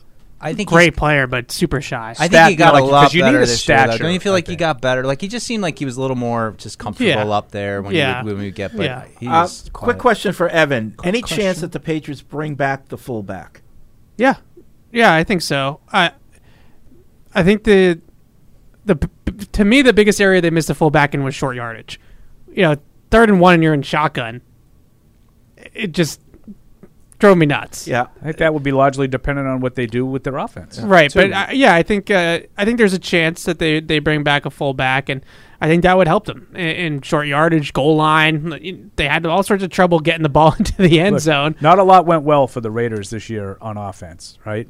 But Josh Jacobs had the best year of his career by far. Yeah, because of Jakob Johnson. I didn't say it was because of that. I just said. But Devlin gave a shout out to Yak. Yeah. For the work he was doing. Mentioned Juszczyk. I mean, Jacobs had like 1,500 yards, right? Yeah. He led the league. Yeah. All right, let's get back. Excuse me, to the phone. Gerard Mayo's got a head coaching interview. Con quien? Denver. Carolina Panthers. Carolina requested permission to interview Patriots inside linebackers coach Gerard Mayo. More so, as I said before. Now that would get you the compensation. Yeah, but now I'm like, okay, Gerard, why are you a head coach candidate? And don't talk to me about Putnam. I don't know why you had to poo-poo. I mean, you just did this whole thing about Matt Patricia, and now you're crapping on. No, we have to thank Matt Patricia, but we have to rip. I just want to know. In his words, what did he do? Yeah. Well, everybody's got questions, I think, in an interview, but he's been around for a while. James is in Georgia. What's up, James? Hey guys, how you doing? Good. I just want to thank you guys. Paul, Eagles I appreciate too. all the good words you put in for Jacoby. I love. Make sure you guys understand that I listen to the show to get the information that you guys. I say you guys are an informatively entertaining crew. I like the new additions. You guys are great. I appreciate all the support you give Jacoby Myers. Is this Mr. Myers? We hope that. Yes, it is. Oh, hey, how you doing? All right. Yeah, all right. And James, I do. Evan and I had a chance to talk to Jacoby for a second on Monday, and I did tell him. I said, hey, make sure you say hey to your dad, because, quite frankly, we don't have a lot of parents that listen to our show and understand what we're doing. And you have right from the first time that you listen to us. And we do appreciate that support. And we wish – I hope Jacoby's back. We all hope Jacoby's back. We all do. But I wish him a lot of luck because he deserves it. He's worked hard to get where he is, and he deserves to get rewarded for that. He sure has. He's going to get that bag, James. I emailed you, Mr. Myers. If you want to – I got a bunch of game days with Jacoby on the cover. You want me to send them to you, just let me know. I got them to you. Everything you guys got, I take because, as you know, when I'm at the game, all I do is videotape every time he goes out. So listen, I would be too, man. I can understand, right? Yeah. And I understand what those parents in Buffalo went through because whenever Kobe went in the blue tent, it kind of changed the whole feel of watching the game because now my attention is on the tent. I hear you. know. Yeah. But on a good note, I appreciate you guys, and we appreciate the support. I just want to say Happy New Year's, and, let's keep it coming. Well, thank you. Hope to Thank see you you. next year. Thanks for calling. All right. Thank you, James. Mr. Myers. Have a great one. All right. Thank you. That's there you awesome. go. That is great. That is great. I can't even express how much I appreciate that. Like, as a show. Now, I'm not talking individually. I'm talking as a show. To have, and we get followed by a lot of parents on Twitter, and they like stuff that we do a lot. And you sort of, understand that because, you write something that, like, we talk about the good and the bad on this show. We don't just tell you how everything is great. We've talked a lot about how we love Jacoby Myers, but we think they need a number one receiver. Yeah. And there's the guy's father sitting there appreciating the support. He could sit there and say, well, why don't they think my son's worthy of doing, like he could absolutely do it that way. It's what I would do if it was my son, Yeah. I mean, I wouldn't be calling into the show or anything and ripping anybody. And God bless the show if you did. Like, that would be, like, Coming in hot. like maybe a certain former quarterback's father would do. That would be Tom Brady's father, in case anybody didn't know who I was talking didn't know if about. you were going to say Drew's dad. Yeah. But I really appreciate that kind of support. But what did Jacoby James say to you Myers. guys? Because I was on the outskirts of it, and I heard him being like, my dad, he's always just, like, laughing. He like, goes, he listening laughs to at you guys. He loves the show. And Evan said something like, I just started doing the show. I go, yeah, he's the X's and O's guys. And Jacoby goes, everybody's got to know their role. Everybody has a role. That's right. Do your job. I said, yeah, he's breaking down film. We're the funny guys. Yeah.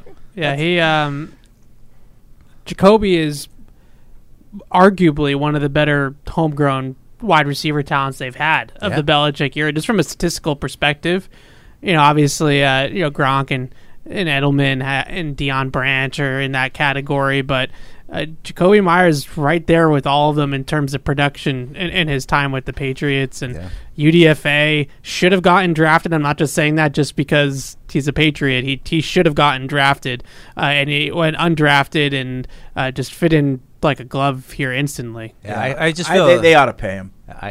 I just want him to get paid. I'd love if it was here, but I love the player more than I care about him being paid. I just feel a special connection with him because it's when I started here, and the kind of like the look on his face as an undrafted free agent was kind of the look I had on like, whoa, what is going on here? So I think you just always feel a connection with those kind of guys. So he's so consistent. He's consistent, and tough catches, and I mean, remember when he hadn't had a touchdown, and now now he's got a few. It's just a great guy, and like I said, I just want the best for him. And it'd be great if it was here, and I'd love to continue to grow this relationship with him. But if it isn't, you've made like a great imprint on an organization.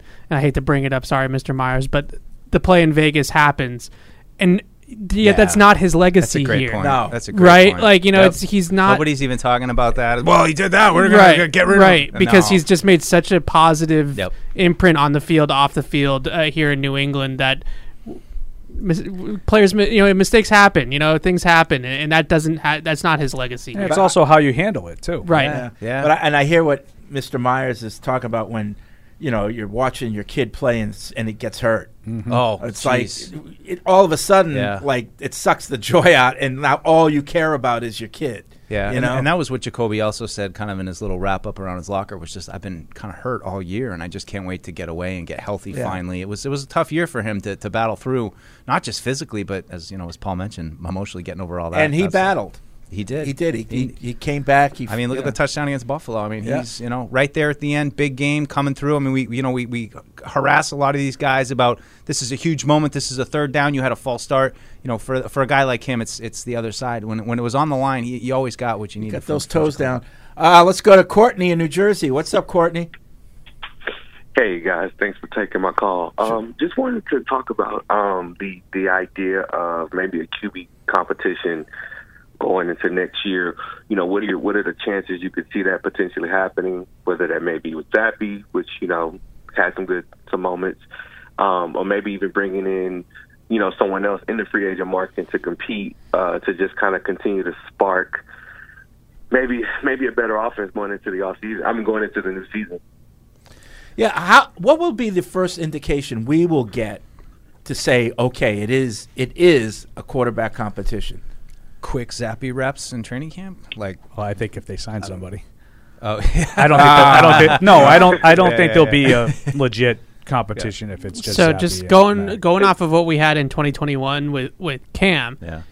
Cam would. That was weird though. That was like Cam would lead off every single period, so that And gave the illusion Yeah. that he was the starter because he was the first guy. But then Mac would go like 20 straight plays, Right. Right, To get the good look. right, and that's what Cam did that thing with his father after he was released by the Patriots, and that's what he said. They've used me as an illusion because I led off every drill, but if you counted reps, Mac was out repping me like 3-1. Yep. And if they really want to give Zappy a look in training camp, that's how you would know. Yep. To give And Mac if the you Cam guys treatment. don't mind if I'd ask a second question. Yeah. You know how we always, and I've been following you guys for years. And I actually played under Cliff at Texas Tech, but it always seems like with the Patriots, it seems like the right thing to do is always in front of us, and then Bill always finds a way to do something a little bit innovative. Right. It's the temerity. Yeah. Just like why? Listen to what he says. Listen to what he does. You know, Fred, we always hear that from you. Yeah. Courtney, you didn't play defense at Texas Tech, did you? Yes, I played cornerback. Oh, man. On. Everybody blames it all on you. Sorry, bud. No, man, that's a whole nother story. But the question really is that in terms of Bill O'Brien and Cliff, those are very obvious choices in their own regard. What is a very likelihood that something happens where these guys are, whether they're not available or they go somewhere else, and now we're really like, holy crap, like, what are our real options are? That's what I worry about if you drag your feet too long. Right. It's say it with me, offensive assistant. Like that's what some guy is going to come in and be this is the guy, and you feel good. He knows offense, but he's like not getting the title. It's a shell game. Yeah. Right. This guy's over here. You also have that to. Guy's over there. It's also not even just O'Brien or Kingsbury because those guys are going to want to bring their own guys with them too. Yeah. And are those guys now? Have a job already, right? Right. So I think you need 3 guys. Right. So if you start to talk about, O'Brien, he's probably, maybe he's okay with Troy staying as the wide receivers coach or whatever, but he's probably going to want his own O-line coach and his own tight ends coach, and you have your own staff. Right. And in order to put your own staff together, you need that's a time crunch too. Which is easier if you pull Matt Patricia and put him back as the advisor, and then you kind of already have those two of those jobs open. The question is just receiver, running back, how you manage those. Yeah. Hey, Courtney, thanks for calling. And if Kingsbury does end up being the guy, we expect to hear from him. Let Cliff know he needs to let us know. He hung up on us. It's not going to be I don't think he's going to be a source. He didn't like. He didn't care for your comment. About Evan, the is that what a source is? I know you're fairly new here, Evan, but you'll find out over time. No matter what the subject is, there's somebody listening that's an expert. Like we could be talking about rocket science right now, and somebody from NASA will call. So this is probably a good time. Matt Patricia? This is probably a good time to break it to Evan too. He's not going to enjoy our off-season shows as much as he does the in-season shows. No, he's going to go nuts. He's going to go nuts. So we talk. Too much silliness. Are you ready for the push-up contest? Right. We tend to get on a rope. Off-topic, I think, would be a fair way to put it, quite easily in the off-season. Yeah. I know that you'll just want to. Let's get back to the exercise. Do you see the drag route here is not where it's supposed to be. The proper spacing. June 7th. I know, but we're talking about movies. Running a drag route against zone. Come on. See? Last year we did 3 shows on Soap on a Rope. I mean, that was Soap with a Slot. Soap with a slot. Yeah. I Soap on a Rope's a different thing. I know. Don't get it started. We're going to go down that road. We're in the off season. Brandon's in Atlanta. What's up, Brandon? Brandon's in Atlanta. Hey, what's up? You might get to go to the AFC Championship, Brandon. Yeah, this is my first time calling into the show. I usually call in the pre-game or post-game show, so this is cool to, be a part of this one. So I kind of just had like a question to see if y'all were in agreement with me how I'm thinking. So definitely hope that Jacoby comes back because I feel like even though he's young, I feel like he's also not only a locker room guy. I hope they bring KB back. Devontae Parker seems like he's close to a 1, but maybe not exactly your true number 1. And then of course Tyquan Thornton will be there. So, and if I personally.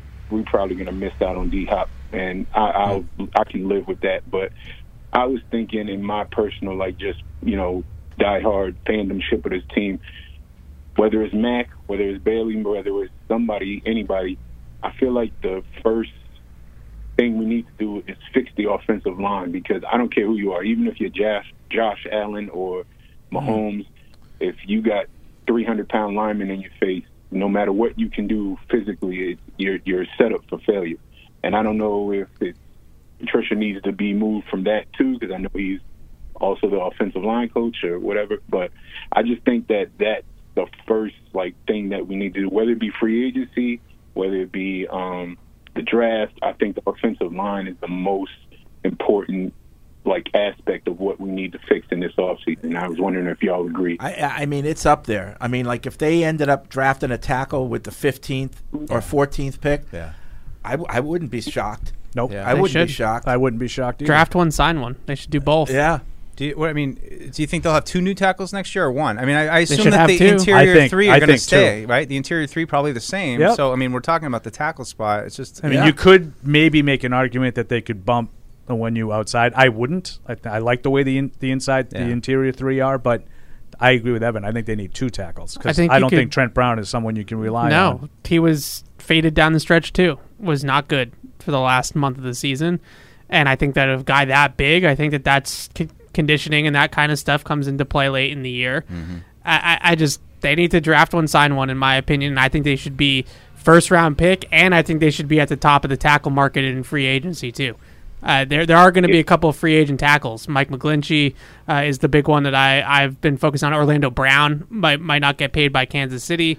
He's an option, especially if you're going to continue to be a power running team and get downhill on people.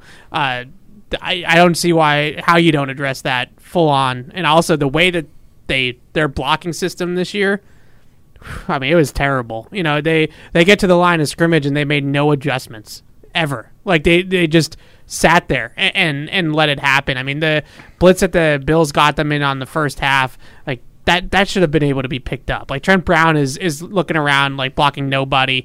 They got the back over there, but they just let a free runner and he's right there up on the line of scrimmage. It's not like it was disguised or something like that. They didn't adjust. They didn't adjust protection. Is that Mac though? I think they put the training wheels on it.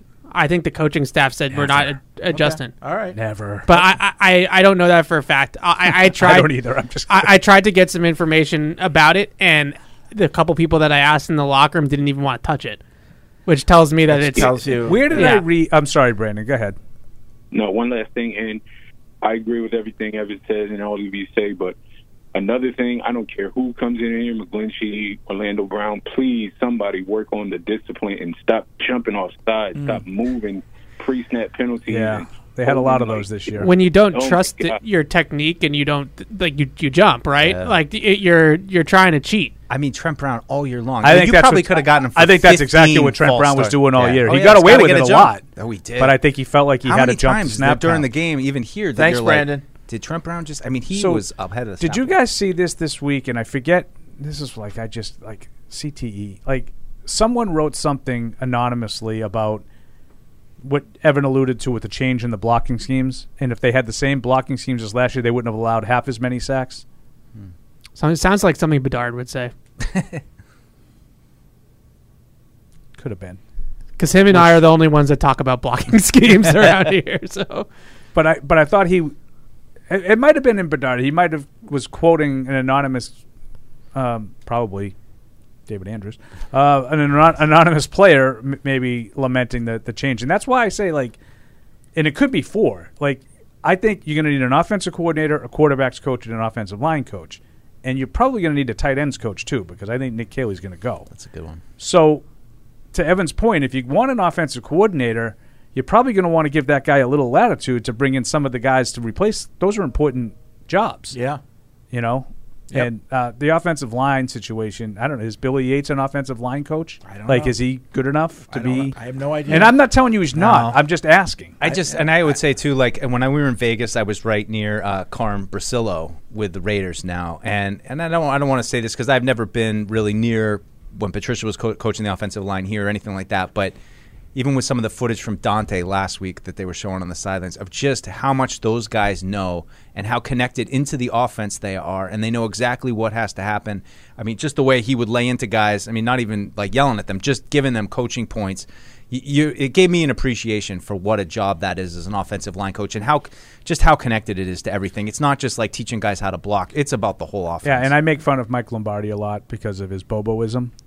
But he said that before the season. Like, that's why he didn't think that Patricia was really a legitimate candidate to call plays. He said you can't do both.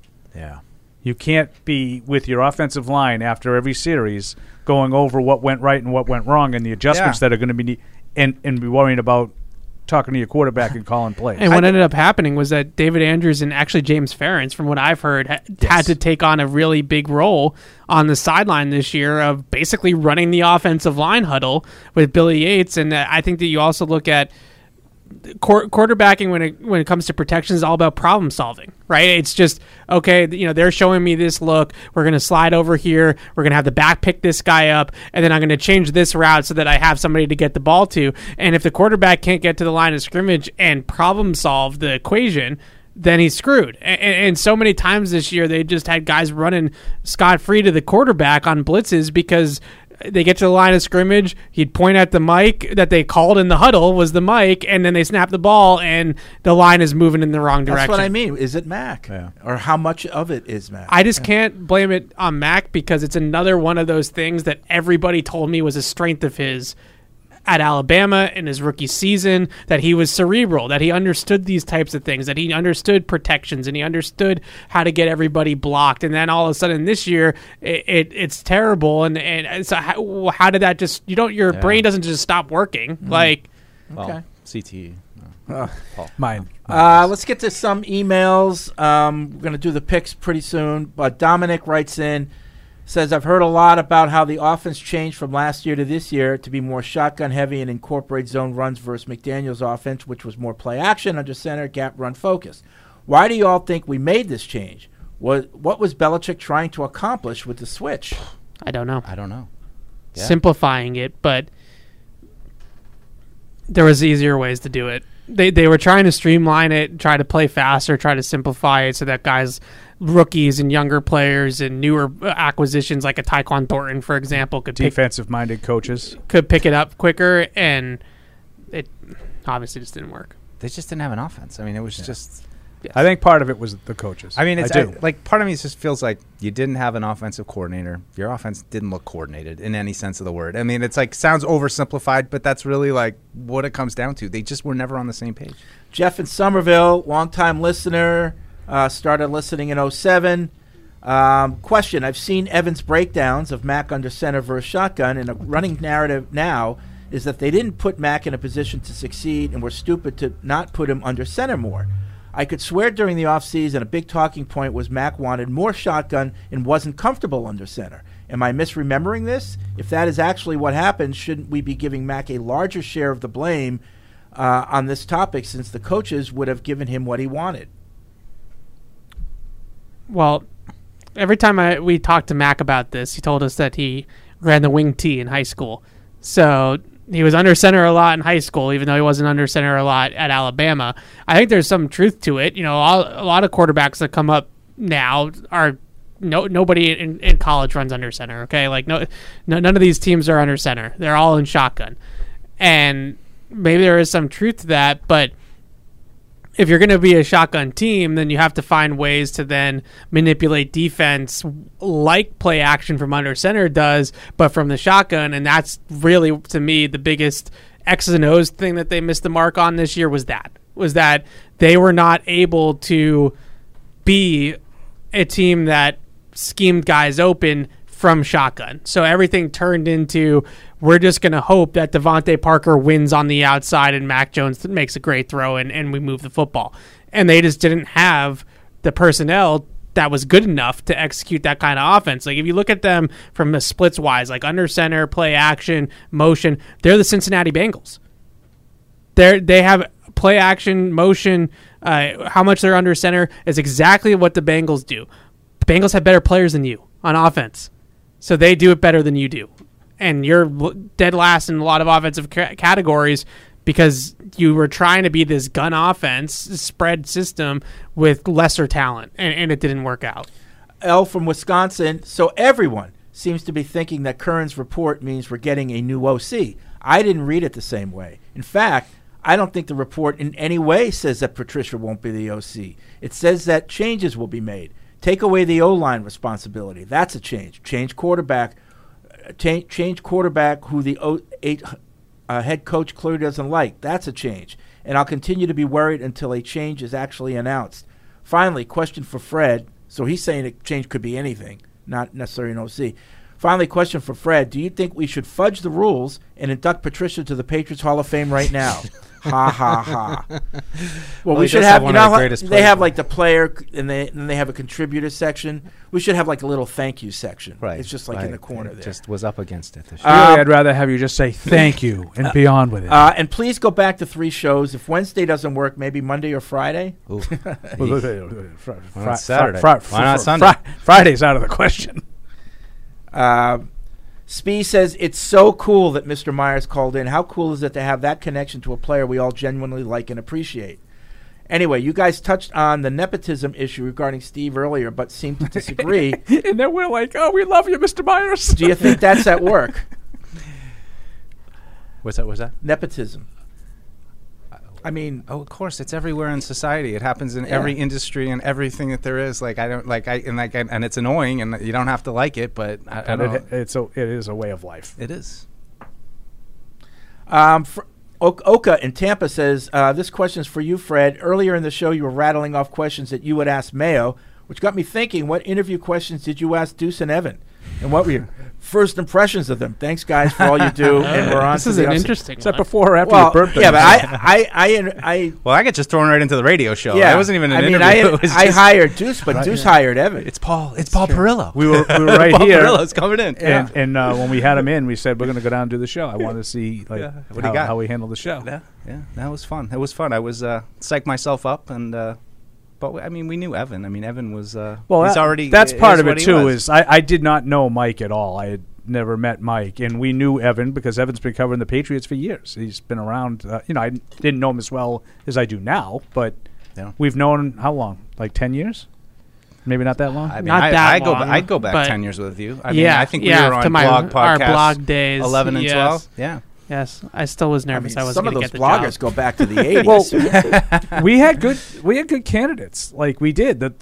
We had like a handful, and we had a good turnout for that job. Oh yeah, for Evan's job. Sure. Yeah, absolutely. Thanks, guys. That was not that was not nepotism. No. It was funny though. I was like, I think it's weird when I came in here on the radio show, and I would tell my mom and my dad, and I got an interview, and now everyone I knew all my family was listening to how I did on the show. But the funny part was we got off the air, and Paul just turns to me like, so what happened sophomore year? And I'm like, it took me a second to process it, and then I realized my stats in hockey, I only played I think 10 games my sophomore year. That would show up on Hockey DB. I'm like, I am on now. And I did a little research. And he threw me off for a second. Then I was like, I blame my ex-girlfriend. He's like, yeah, that's usually how it goes. I was like, I like that guy. But I was kind of starstruck. I mean, you do that good work for research. You know who's singing this? No, that was me. Hey, play another clip of that.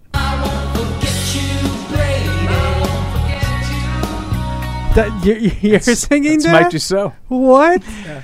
That's a Tom Brady song. Yeah. Wow. That was the ironically, by the time he came to work here, he hated Brady. Well, he's the creator of the 28-3 T-shirt. Oh, yeah. Oh, he knows it. Of course. He knows it. But he didn't know I sing. One more call, and then we're going to get to the picks for the playoffs. Andrew's in L.A. What's up, Andrew? What's up, boys? This is what I got to say. Is this Tommy and Lynn? No one got that reference. Yeah, it's Tommy and Lynn, right? There you go. Hey, I got to do his podcast coming up. Oh, you do? Yeah. I'll be listening for that. All right, so I had 1 point, but then, while I was on the line, I added, 3 things to my notes. So, to the previous guy that said that there was no reference to Patricia being gone, Belger has sources, apparently, in the building, and I'm assuming it's Paul saying it's not me. Patricia's gone. Yeah, it's definitely not me. And I don't think Patricia's going anywhere, so... Even if it was me, that wouldn't be my view. Don could be back upstairs. I've right? heard people saying there's rumors that he's in demand in several places, but nothing. I'm sorry, who's that now? Patricia. He's not in demand. Please. I'm just telling you what I'm hearing. You know, in the Canadian League, maybe. I mean, maybe we should thank him for taking one of those jobs. Maybe he does deserve all the right, thank you. All right. one other thing. So I heard the same thing as you, Paul, on the mothership this week, that blocking scheme was like if they had kept the old scheme. That Bedard, then Evan must be right. That must be a Bedardism. Yeah. Because they love them some Bedard. And he's the only one that would They talk would have- offensive line. Oh, yeah. Yeah, of course, the big boy. Yeah, they would have half the penalties if they had their former blocking scheme. So I heard that too. But there is an OL coach available. He's from the Arizona Cardinals. He was fired this year for an incident in Mexico City. This is you interesting. gotta grope the good coaches. Did you hear about this? Guys. I know the guy got fired. Yeah. Yeah, and evidently it was mistaken identity. It wasn't him. Oh, really? That's the word. So now, is there a grievance being filed? I don't know. Who knows what's true? There's a lot of speculation going on, but that's the word right now. Is that guy is fighting to clear his name, and it wasn't him. Oh, wow. Yikes. And they're probably still going to be paying him, huh? Andrew, good one. Thank you. Mike just took it took the next step there. Sneaky negative. Yeah, right. Sneaky. I mean, let's negative. face it. We're all thinking that with Cliff, right? We don't want to do another one of those 12 and 4s. We're going to be the first NFL team that has coaches that you don't have to pay. Everybody, all the other teams are paying. I'm waiting for them to hire Cliff. There's one and coach that we have to pay. It's offensive assistant or something like that, just so that it doesn't offset the Yeah, language in his right. Cardinals contract. Right, Yeah, right. All right. Blocking It's consultant. that time of the week. We finished the regular season. So, Paul, let us know how that ended up. Okay, so another solid week to end it all. Freddie and Paul 11-5, Evan and Mike 10-6. Another solid week to finish it out, and that's a tricky week to pick, by the way. That week 18. So those are good records. With the spread, we weren't quite as good. Evan 9-7, and the rest of us 7-9. Yeah. So. And not surprisingly, I had a losing record the last 2 weeks. I knew it was coming. But overall, I am 175-94-2. Mike drops 2 games I back. do too. 173-96-2. Fred 165-104-2. Evan was 113-61-1, which is basically tied with me in terms of winning percentage. So good job, you kept pace. Good job. What's it to 649 winning percentage? Decimal point though, like 649. Yeah, but I didn't figure this out. Yeah, but the math. But who's better? He said basically. I'll check. Well, we're both 649. I mean, I'll look that up in a second. Availability is he wins. I picked the whole season. But anyway, with the spread, we don't need any. We don't need any technicalities. He didn't skip the tough weeks. With the spread, no technicalities needed. 152-115-4. Just a phenomenal record by me. Thank you. You did. We had great. an emailer that wrote in about how much money you would have actually won. It's not as much as you thought. That's good. Well, how did you know how much I would have put on the games? Well, like he just speculated. Like if you know.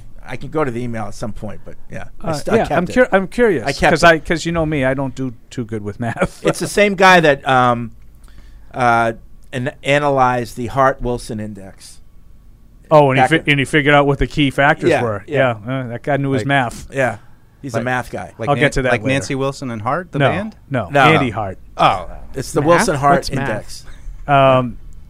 So with the spread, 152-115-4 for Paul, 133-134-4 for Mike, 119-148-4 for Fred. And Evan, 89-83-3. Very solid record. Very solid. Good job. Excellent job. Making Excellent money. job. So that's how we finished. All right.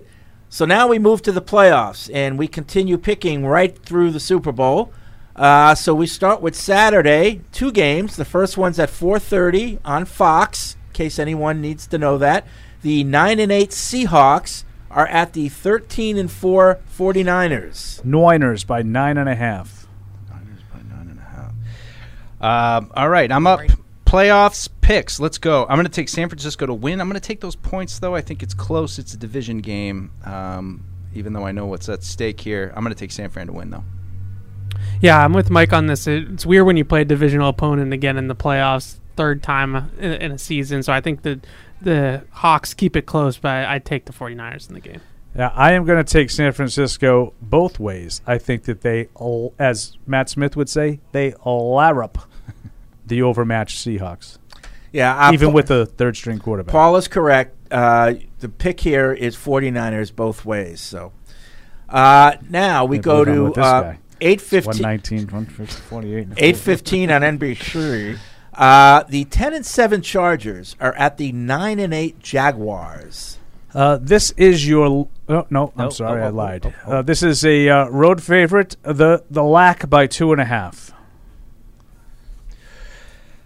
Ooh, so a couple of new kids on the block. Welcome to the playoffs, Justin Herbert. Kids on the block. And Trevor hits. Lawrence. You know what? I think Jacksonville's gonna fight hard, but I'm gonna take the Chargers on the road. I'll lay those points. I think they win by a field goal.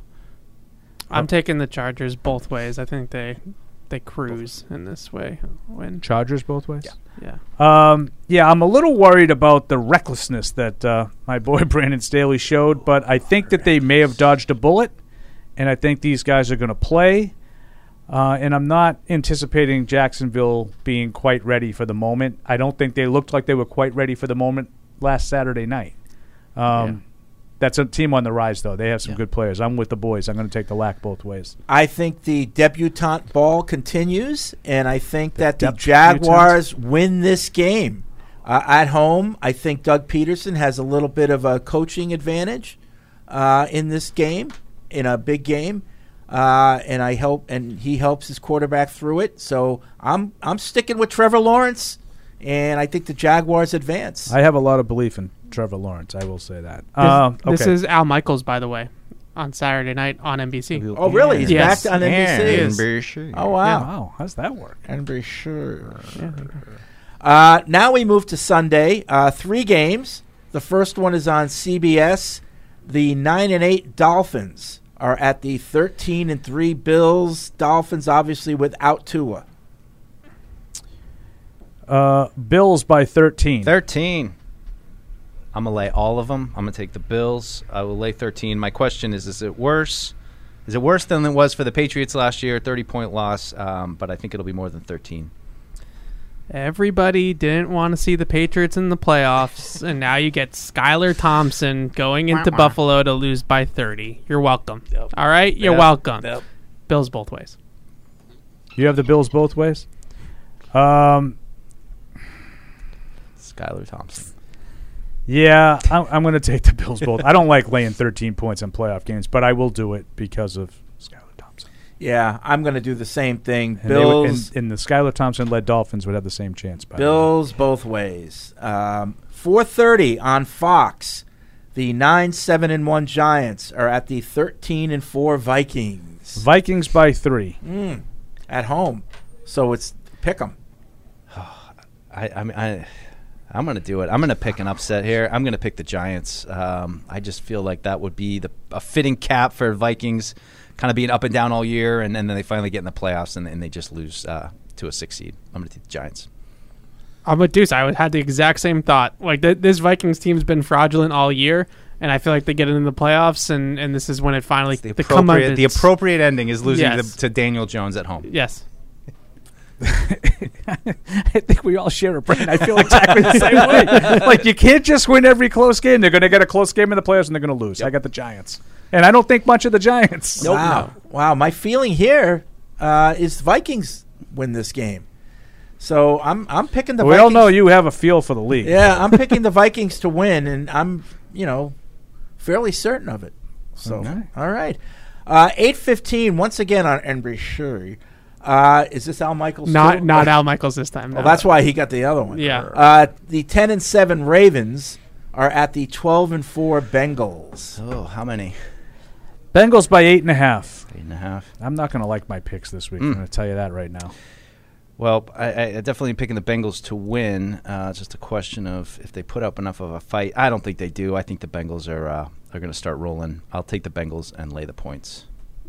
Yeah, I'm taking the Bengals both ways. Joe Burrow saying that their championship window is his entire career is the best mic drop we've heard all year. Oh, I do declare. What'd you say the number was? 10.5? 8.5. I'm going to take Cincinnati both ways, too. I don't like laying all these points that I'm doing, but I just don't really, no Lamar, maybe not even any Huntley. Like, I don't know how Baltimore scores enough points. I think they'll be game. I think their defense will play hard.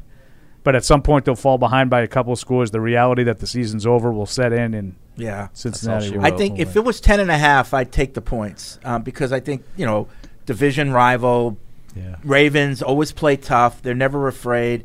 They'll hold them down, but they just won't score enough to win. But 8.5, I'll take the hook. No, wait. You're laying the points. I heard you. What does that mean? They have to win by more than 8.5. 8.5. Right, the Bengals. So laying the points means you're covering. Yeah. So the Bengals. Right. No, I'm not. Don't explain You took the Bengals. You're laying the points. You're laying the 8.5. They have to win by 9. I'm taking the Bengals both ways. Yes. I heard your explanation. That's what they do. Real quick, I have an update, Ev. Your winning percentage was 64857. I rounded that to 649. Okay. Mine is 64944. Oh. I rounded it to 649. So Paul, Lazar goes down. No. All right. But I'm glad that we got to the bottom That's of that. right. That's right. He was basically tied. I was a little bit, basically. All right. We're both 649. We're totally skipping over the Patriots. Oh yeah. We'll come back to them in the. So is the rest of the league. Yeah. Do we do preseason? And we go to Monday night on ESPN. 8:15. The 12-5 Cowboys are at the 8-9 Buccaneers. Here is your other road favorite. The Dallas Cowboys by 2.5. 2.5. All right. I know Tom Brady's never lost to the Cowboys, and I'm having a real hard time picking against the Bucs, but I think I think this is the first one. I'm gonna take Dallas, and I'm gonna lay the points. I'm taking Tom. I'm taking the Bucs. Really? And the main reason why I'm taking the Bucs is because the Cowboys have been playing some weird close games against bad teams lately. I'm not sure that they're 100% for real, and I just like Brady in a playoff game always. Wow. I'll pick against him once he plays a real team. Sorry, Dallas. I totally agree with you. Like I spent the whole year, not the whole year. I spent the last 8 or 10 weeks saying, I don't care who Tampa plays in the playoffs. I'm taking the other team. Like that's just not a good team. They're not good. Right. And now they're up against Dallas, 12-5, who has a good record but is playing like absolute crap. I don't know what to do. I'm going to take Dallas because I think they're better, but I'm going to watch the game. I'm going to root for Tom, and I'm going to root for the Bucs to win this game, and I don't have any faith whatsoever in Dallas, but yeah, I just think they're better. I was thinking of splitting the difference and taking the points, but Cowboys win, but screw it. Tampa both ways. Now, if the Cowboys are don't even win a game here, is their coach on the hot seat? Yeah, can't fire the GM. So, what's his face says no, but you never know. Sean Payton. If they get Sean Payton, I mean that's different. Game of the weekend. Which one you most excited to see? I'm not overly excited to watch any of those.